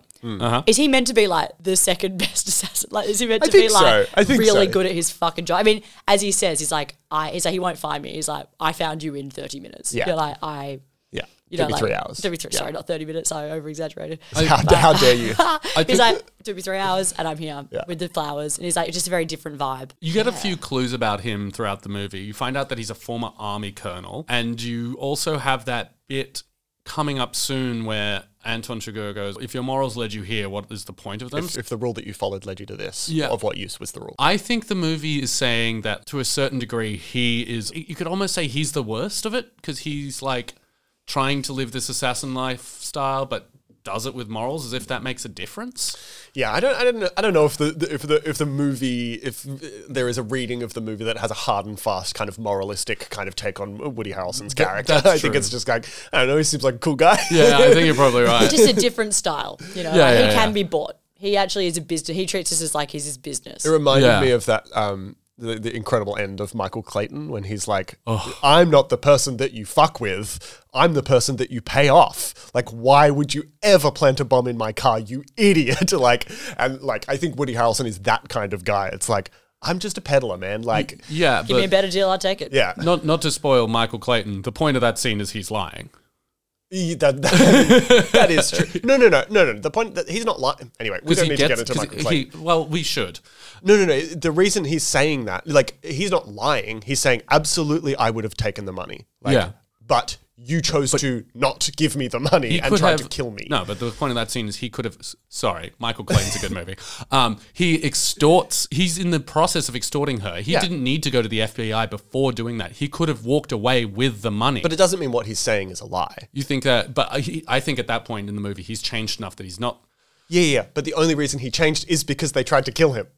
That's why he changed. You're right. Yeah. Okay, I see what you mean. And how does Beth Grant's role in Michael Clayton play into this conundrum? Actually, Beth Grant in Tilda Swinton's role would actually kind of crush it. I mean, part of that is part of that character is also same year. 2007. Really? Yeah, same year. Man, fucking 2007. 2007, great year. There will Sunshine, this, and Michael Clayton. There will be And blood. Sweetie blood. Todd and of course, Sweetie Todd. Centurions. Sweeney Todd.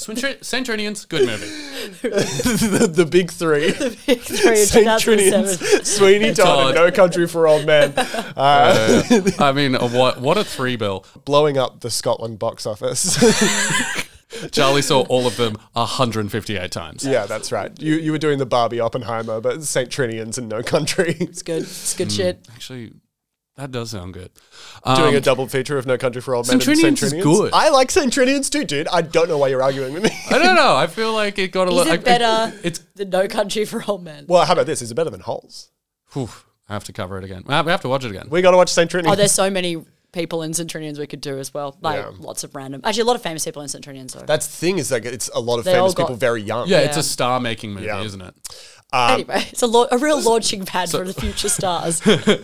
Michael Clayton and St. Trinians here on our Michael Clayton podcast. Woody finds the money that's been tossed from the bridge, walking back to the hotel, and then Anton's already found him. Why doesn't Woody pick it up then? That's the crazy thing for me. He looks at it, he smiles and is like, I figured it out. I gotta go home. Yeah, I don't know. I think he's like, As good at hiding place as any. It's yeah, I guess it's so obvious. It's so weird. Like he's like, he's probably walked across the Mexican border. He looks down. He's like, "Yep, I was right. It's right there. Good to have confirmed I am right. There is that little My thing where day is done." He like jumps up on the thing and he like does a little singing in the rain moment where he's like on the light post. It's Do you cute. want to use it as leverage in case he runs into Shigo, though? I think that's the point of that. Yeah. Like he wants to be like, Why is he leaving it there? I think if he had it, he just assumed he'd be shot. Yeah, I but think he he could- knows he's in I hot also water. think maybe getting it in the middle of the day would be difficult, but then again, you do see Josh Brolin do that in like a couple scenes. You could put it literally anywhere. You could put it in the middle. You could bury it. I think in the he's exact smart enough. same place. I think that this character doesn't want to have the money on his person. I think he wants to get paid it. He doesn't want to borrow this money that he knows has multiple parties looking for it, not just the most dangerous man ever. I think he doesn't want to have that money physically because he's been in this game long enough. He's going to get paid a certain rate. He's going to get paid from that money. He doesn't want to have it. I think that actually makes He sense calls to himself me. a day trader, which I really like. Yeah. I think I'm a that day makes sense trader. to me. However, He's like, okay. for such a smart fellow, he leaves the money there, walks home, and immediately gets shot. Yeah. Yeah, absolutely. Well, so I then think he was yes. gunning on Anton being more injured than... I think he lied on his resi and is a bit of a goofball. Because he comes in, he He's talks never a big done game. this He's before. like, I can kill Anton Chigurh. He finds a suitcase, leaves it where it is, and gets shot in the chest. Yeah, perfect. Big day.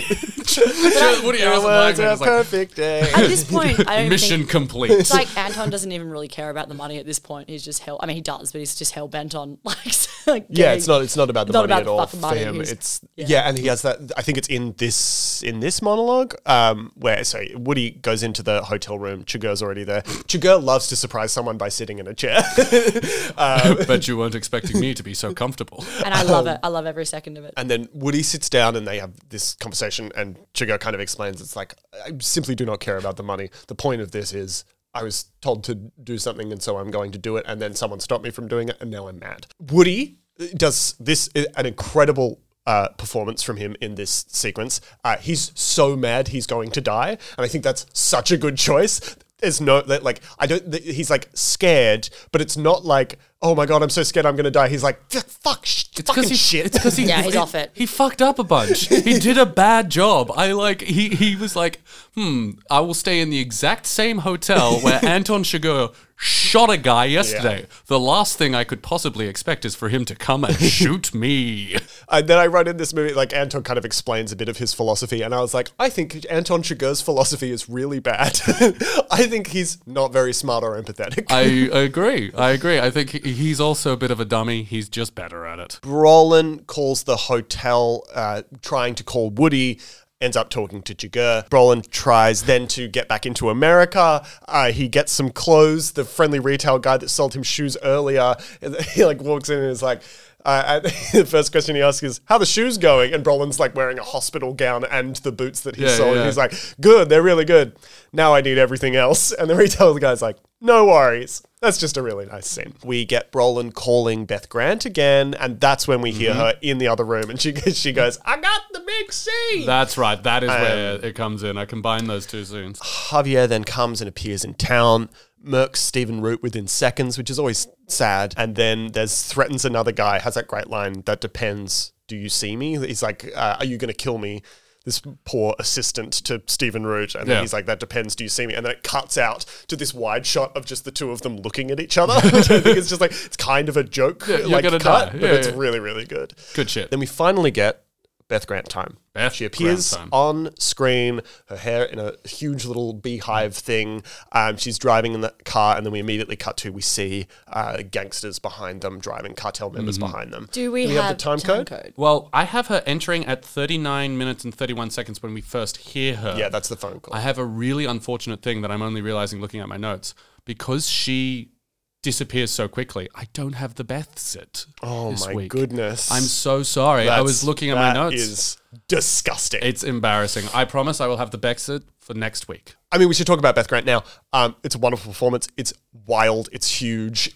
I think one of the most interesting things for me is that I was looking at her and she's got this wig and she's got this stance, and I was like looking at her face and I'm like, because I have seen you so much in this last 3 weeks we've been doing this, I'm like, you're not that old. You don't look this age. It's really strange. It's like, at the time when I first saw her, I would have been like, yeah, that woman is 65, 70, playing the age she is. And I look at it now, I'm like, Beth, you can't get me. I know you. I know your tricks. I've been here before. You look great. Don't lie to me. Carla Jean calls Tommy Lee Jones, tells him where Josh Brolin is going, which is El Paso, Texas. Then we see Anton Chigurh on the road. Friendly chicken farmer stops by, who tells him to go, if he wants to get on an airport, he should go to El Paso. This is another thing that I'm talking about, of like Chigurh immediately being like, what Brolin is going to do next is try and get out of the country, or at least get on a plane and get out of here to be as far away as possible. And so his next step is, well, I'm going to pretend I have a broken down car. I'm going to wait for someone to come by and rely on Southern hospitality and kill that person, steal their chicken ute. Make sure they get the chickens off it before I do that. Yeah. And then get the chickens off the car. Why does he need the chickens to be off the car? I think it'd just be, slowing him down a bit. I don't think he likes mess. I think he'd find that messy. He does clean the back of the with all the feathers. Yeah, he hates that. I mean, he kills all those chickens. I think he just leaves them I think he leaves on the side of the street. I think you're 100% right, but my headcanon is he's afraid of them. He's afraid of chickens. It's because he shoots that bird earlier. That is true. There is that scene where he doesn't like birds. He doesn't like birds. They challenge his philosophy. And I don't know how. He keeps asking birds to flip a coin. Call it. Call it, damn it. Whereas a cat's like, nothing can be freer than me. A cat hits the coin over. Hang on. Sorry. If the rule that brought you to this of what you hey, come back. If it brought you to this, what yours was the rule? Yep. Challenged by the birds. Do we also get in this scene a chat with the chicken farmer guy, where he asks him if he's like, hang on. I just realized why that happens. I was about to be like, again, focusing on how this guy ended up here. Like, are you from this area? The reason he wants to know is so he can find out about the airport. I just answered, but I thought that's why. Like, he's not suddenly interested about another human being. Then I was like, maybe, the guy being like, how'd you end up here? It's like, oh, you married. Like, as in, he kind of is... He actually is somewhat interested in people's journeys to get to a certain spot. But in this case, that's not what's happening. He literally just wants to know where the airport is. He's looking for a plane. I was reading, that was my year 9 English essay on No Country for Old Men. Absolutely. Thank you for listening to my story. Now we see Brolin. He gets hit on by a lady. On by a lady by a pool at a motel in El Paso, who, to be fair, if you see Josh Brolin walking down the street, absolutely, but she's so far away from him and is immediately like, "Hey, you want to have sex?" That's what I'm saying. She sees him though because she references him looking out the window all the time. So she's been looking for him. Yeah, this is a big old time jump. This little sequence. Now the movie moves in these big sequences of time, like we're jumping. But yeah, I love her as well. I want to hang out with that. And lady. apparently, Josh Brolin was like, I only talked to that lady once. She was only on set for a day. But he was really nervous talking. Like, he was like, she kind of really like got me a little bit. Like, and you see him laugh in that scene. Yeah. And he's like, yeah, kind of real though. Like, kind of was like I'm married. But And also her thing of like, Would that's go. fine. You, would go. you can stay married. I'll bring the pool, the beers out by the pool. Yeah. She just seems Yeah. like look. I know what obviously- happens after. I know what happens after a few beers. And she goes, the thing that happens after a few beers, more beer. beers. Yeah, she was cool as hell. Yeah, she seems like a nice lady. Yeah, she is. The whole point of this movie, this sequence, is that you're sad to miss out on this sequence. But I honestly think that they could have just left the camera rolling just a little bit for me. A little bit. Well, apparently in the book, I'm not, and I have not checked this. He goes in and has an affair with that lady, and then there's like a whole thing, and then he ends up dead. I got the vibe he was gonna. From that scene. You guys thought that? I like that you don't. Absolutely. You just thought they were going to have beers. Yeah. No. I saw his reaction and his kind of like it's deliberately left ambiguous for a reason. I think because then you don't want to like make that judgment. Because you obviously got a lot of stuff with Kelly MacDonald after you've got to kind of believe in their marriage a little bit. But I also got the vibe that I'm not surprised that in the book that happens because I was like, this is up in the air. Yeah, you know? the ambiguity of it, I think, is really nice in this. In the Coen Brothers version. Not for a moment did I think he was unfaithful. Really? Not for a second did it pass through my head. I thought they were just... like, the scene in my head is that they both sit by the pool and they're like, so, what are you watching? What's up? What are you watching? Yeah, like they're talking about... 1980 on the run. Yeah. They're like, oh yeah, The Fugitive has just come out, the first episode of the TV series. I don't know. I'm sorry? Do you like the Twilight Zone? Like, what is just what? I just was like, they're friends. I wanted to see them be friends. yeah. That's all that went through my brain. I'm so sorry. I also was like, in the scope of this film, the moral dilemma of having an affair is so low on the list that I'm kind of like, even if he had an affair, he still comes across as one of the most ethically strong he characters. also like shoots a dog within 5 minutes in this movie. It's not immoral to shoot a Self-defense. dog that's trying to kill you. That's true. I think, but I also hold on. I have an argument for my they're just friends theory. The book literally... The book literally But contradicts they it. deliberately left ambiguous. So I think this is probably fair. I think it's important. Art is for us to interpret. It's not for us to be told what to do by the man. I think if he sleeps with her and then is immediately punished for it by dying, the movie's a worse movie.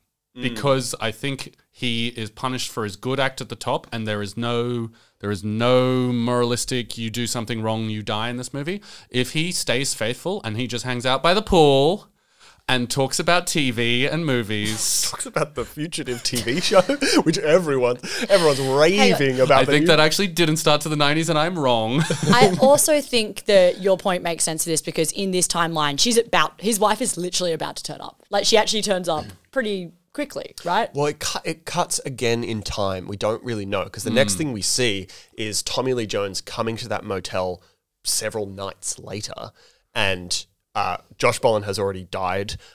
It's like he's seeing the crime scene is like the next thing that we see. An incredible fade and Kelly to black. MacDonald arrives then. But we see the woman dead in the pool, right? Yeah. But that It could be a Does later Tommy- scene, later day. Yeah. Because Tommy Lee Jones is driving in, then you see the cartel's car drive away, and then you see the woman face down in the pool. Yeah, so I assumed it happened fairly... I think that's the same day or close. Yeah. I guess it could be weeks though. But yeah, there's She's just always and by this the is pool. the thing that Yeah. now it's like there's the movie kind of unravels entirely on a timeline kind of capacity. It just jumps. Because the one clue for time is that Beth Grant tells that one cartel member who... Where they're It's going. like, oh, there's a gentleman in South Texas or whatever. Yeah.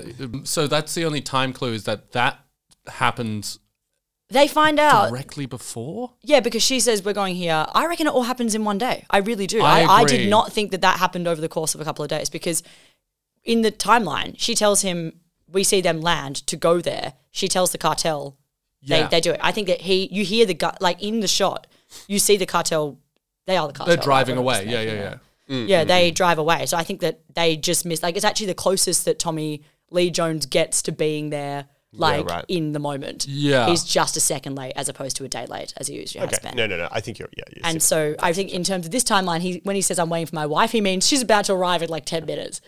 But I think having that moment is just like, it's kind of just like a maybe a moment of normal like bantery vibe for Josh Brolin, and like, you know, like it's kind of a Yeah, you're yeah. lulled into a false sense of security of this kind of somewhat normal flirty bantery as it's woman in the pool. Yeah. He might get away with it. Boy, does he not get away with it. Yeah, it's an incredible cut too of like suddenly there is a full crime scene. Everyone is dead. The woman he was just talking to is dead in the pool.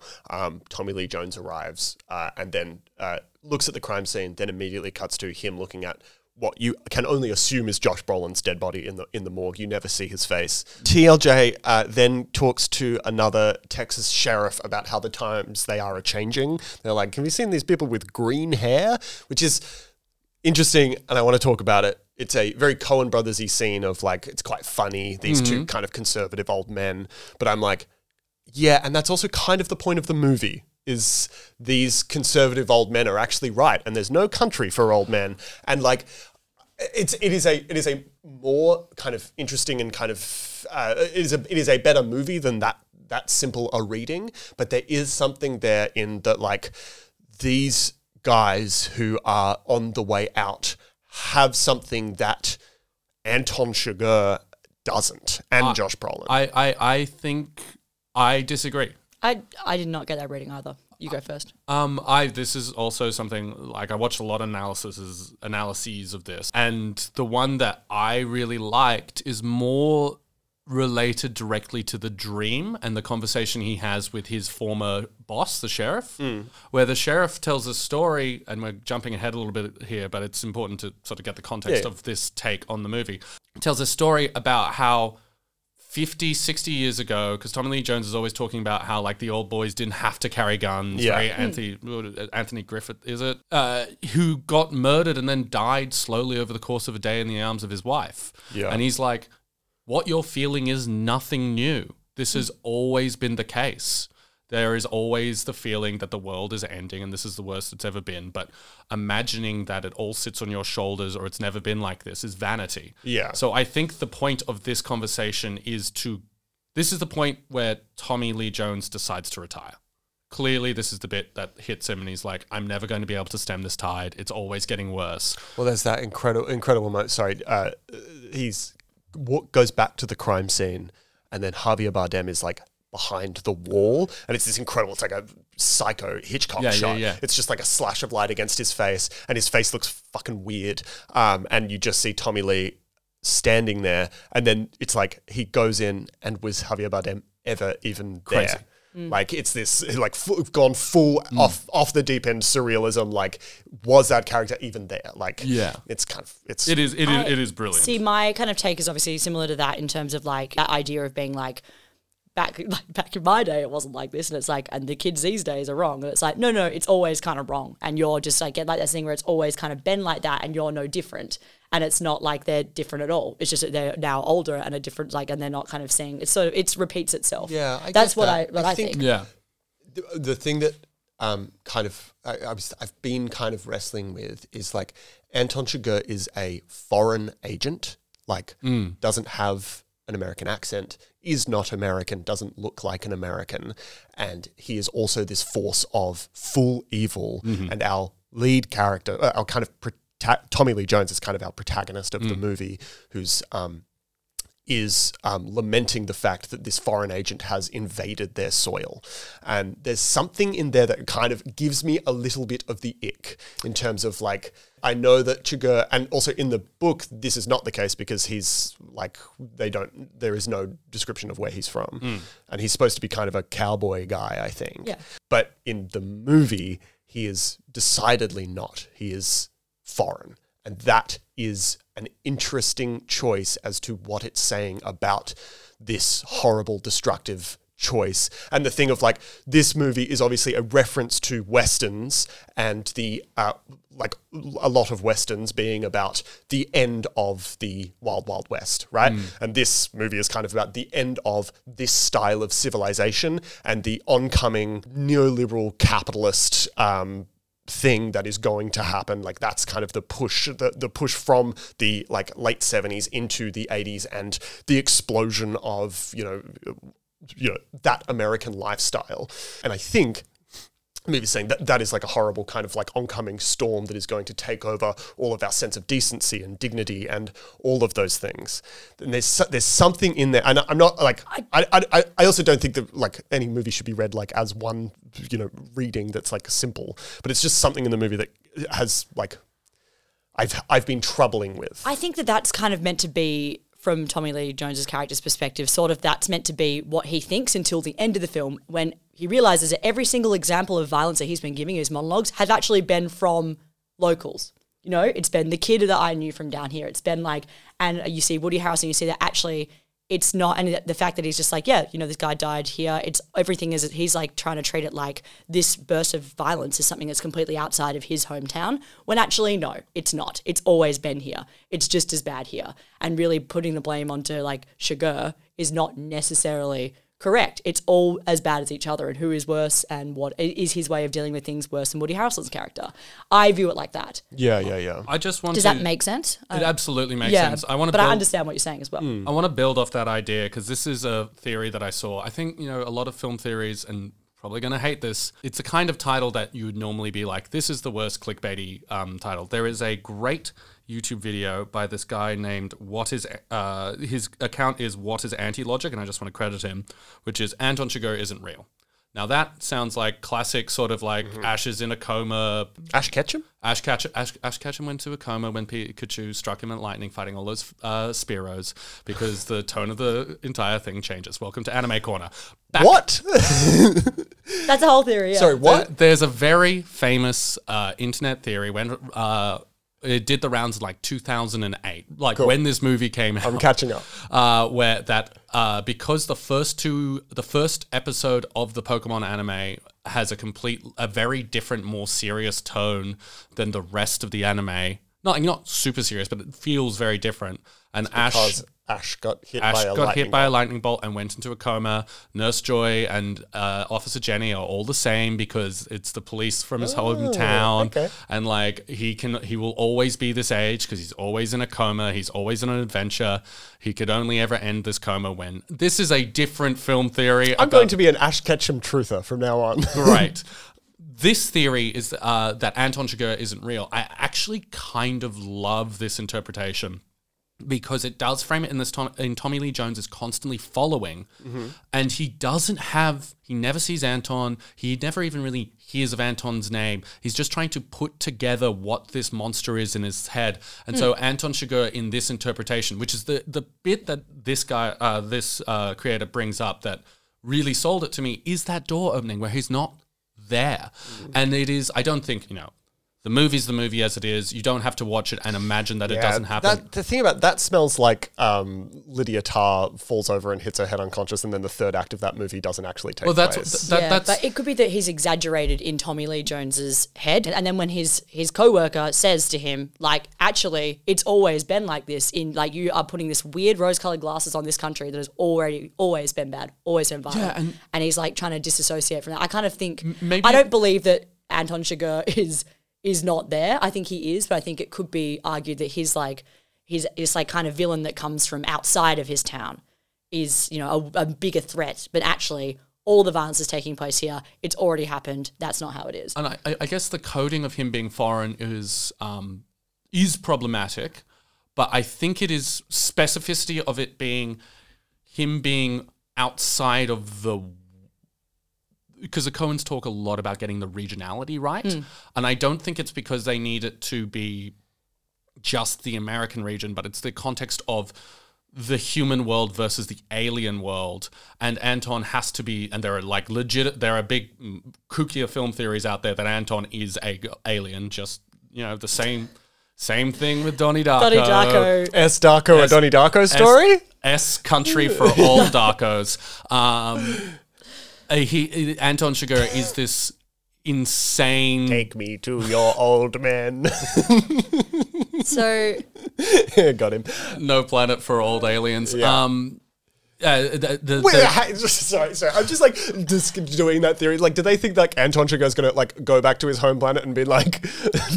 I found these cool things called coins. I didn't read those theories. I listened to a good one, but it is. He's. I think it's something about like his constant questioning and fascination of human culture is because he's trying to gain information.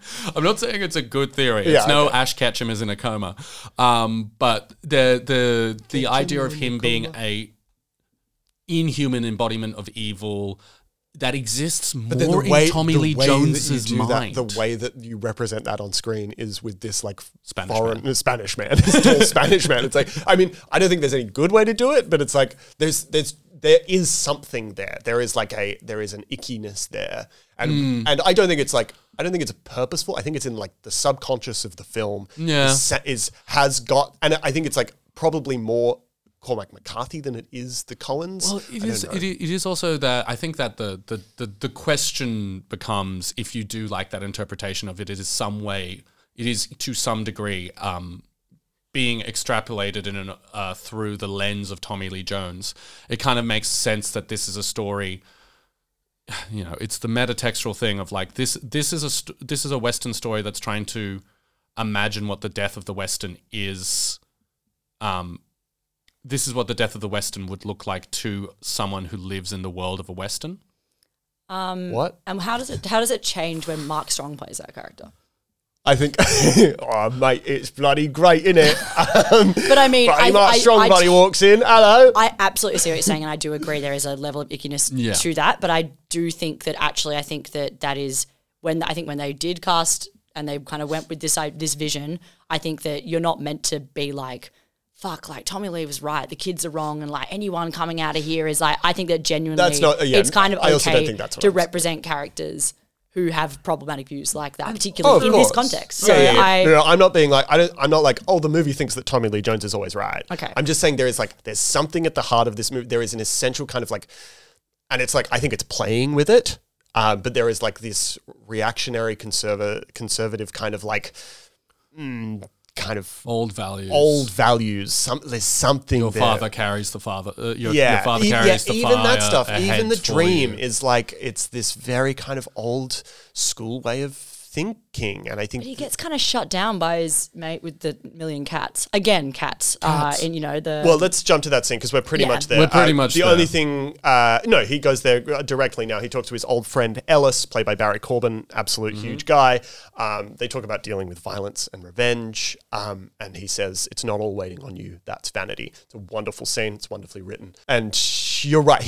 He does say that your worry about this. Yeah, I mean that scene. I think tough for me to read because it's like he's saying like all of your worry about this is vanity, right? Of like you believing that everything changing is vanity, I guess. Yeah, which is good. Yeah, good movie. Good movie. Don't get me wrong. Yeah, I mean it is all in. Look, regardless of whether it is intentionally or subconsciously ick, I think it's at least in conversation with the ick. I think it is in conversation with its own ick. But I wonder where the line is drawn. Where it wants to what it thinks about its own ickiness. Beth Grant's character has unfortunately passed away. We cut to her funeral, R.I.P. Kelly MacDonald cries at the funeral. She comes back home. She finds Sugar in her house. He's sitting down on a chair. Shocking. He kind of gives her this philosophy about the coin and the thing, and the coin came to me in the same way that I came. It doesn't make any sense. It's also kind of my... He was in someone's pocket. Yeah. There is a little bit of... and this is silly. There's a little bit of a problem that I have with this film is when I saw it when I was 13 or whatever, I was like, Anton Chigurh is so smart. And like, now I'm like, that doesn't make any fucking sense. Like nothing he says actually like has an ethical framework. That's what she said. No, and I know. I don't think we're supposed to think that he's that smart. I understand that he's supposed to be, but it's like the whole thing is based on nothing. There's no a supervillain sort of thing. Even Dennis Hopper. Do you know what a bomb is that hasn't blown up? It's a waste of potential. Do you know what a coin is that hasn't been flipped? Yeah. And I think that's my problem with it, is like the movie is so smart and that character is kind of shown to be very at least kind of capable. And then his whole thing is about as smart as Dennis Hopper's philosophy in Speed. It's like, yeah, me and the coin. And it's like, it's the Two-Face thing, obviously. It's the like, different philosophies. But it's like, it's like a weird supervillain philosophy. Yeah. It's not... It doesn't feel, and it's also my thing about that thing where people say he's the most accurate version of a psychopath ever. I'm like, that doesn't mean anything. Yeah. Like that just fully doesn't mean any. That is. One of the things, and this is just a part of my experience with this movie that I probably should have talked about earlier, is like my mum saw this movie. She was a trained psychiatrist. She worked in prisons for a long time. She worked with a lot of psychopaths, and her take on this was like, he's not the best psychopath I've ever seen, because psychopaths generally enjoy themselves more. It doesn't seem like he's having a bad time. It doesn't. It just seems like he's having a wet time. He just looks like he's generally uncomfortable and just sort of going with it. I think he's enjoying himself in the coin toss scene in the Roadhouse. That's where you see. I think we've seen this character on the back foot for the first time ever. So I think that they had peppered that in, but then I think it's sort of like what happens when shit actually, like, you have to kind of, it's a bit of a nuisance, like, and I feel like that's kind of good, because usually you'd have like Dennis Hopper style, like loving the chaos of it, kind of like, oh, I've been thwarted, like blah blah. But it's kind of just this character sort of just like, oh, fuck's sake, God, like at a certain point it does all become a bit of a bother to him. God, and then it's like, I'm just not done with this shit. And I feel like this ending is like him tying the bow. I've got to keep my word. Yeah, apparently in the book she does flip. Yeah, right. She agrees to and flip that the scene's coin. Longer, I think, in the book as well. Yeah, and she gets shot. Yeah. We assume that she gets shot. It's the incredible scene that he walks out of the house and checks the shoe and wipes the blood off his shoe, which is clever stuff. And then he drives away and he gets hit by a random car. Craig Berkey talked about this. He says, we helped out by slowly lowering the onboard car sounds throughout the scene. So it's like you focus the attention on Chigurh as he's driving. Finish the movie. Yeah, and you're like, I guess that's the end of the movie. And then the car crash happens. And then Caleb Landry Jones and his friend come and help Chigurh out. Did you know it was Caleb Landry Jones? I did not. Yeah, it's Laundry Bag Jones. Wow. What are they in? He's in Get Out. He's the brother in Get Out. Oh. He's in Twin Peaks: The Return. He's the quintessential, you want a freaky white guy? Now, I guess you get him or Bill Skarsgård. So Chigurh pays a kid for his shirt and walks off into the distance. And then Tommy Lee Jones chats with his wife about the afterlife. And he talks about his father and a dream, and he saw his father in the distance, and then he knows that he's waiting for him. And then he says, and then I woke up, and then the film ends with a ticking clock sound. I think implying time is running out for these styles of people, these people that do good in the world. I somehow did not even notice the clock. Well, it's like, it's this ticking clock that ends the movie that, for me, says, and that's that this type of human, this type of person is now, their time is running out. There is no country for old men. And I'm like, okay. Could it not be that like his time's running out, but time continues going for everyone else? Could Sure. you read it that way? Could Because read I it feel that like it's sort of like if a clock keeps on ticking, a light goes off, the thing goes off, it's kind of like, again, it's just going to continue the same way. Like nothing will really change about humanity. Apparently a thing about Cormac McCarthy, I haven't read a single book of his, but I heard people talk about this, is that he tends to pick up the sort of thematic endings of previous books and then sort of... Of like his previous books. And then go forward. So in The Road, apparently the son keeps on going, why do we keep going on? Why do we keep going on? And the dad goes, because we are the carriers of the fire. So... Right. Even if the point of this is time is running out, Cormac then went on to write a post-apocalyptic movie where there's still guys like this. Yeah. They just keep going. I don't think his point is that it's going to end. I think maybe that's where this book ends up. But if we were doing The Road tomorrow, then we could find out. But yeah, I think it is interesting, at least in the context of you're always running that fire ahead. I don't know. Yeah, and I want to be clear. My idea is not to like problematize this movie and be like, man, it's bad. I'm just like, there's something in this movie that makes me uncomfortable, and maybe that is a boon of the movie. Maybe that's good, but it's just something that I've kind of been thinking about a lot in the past couple of days. That's the end of the movie. That's the end of the movie. No Country for Old Men. 5 stars. Yeah. In general, though, is it better than Holes? Yes, this movie is better than Holes. Yeah, it's better than Holes. This movie is exceptional. Unfortunately, cannot win them all.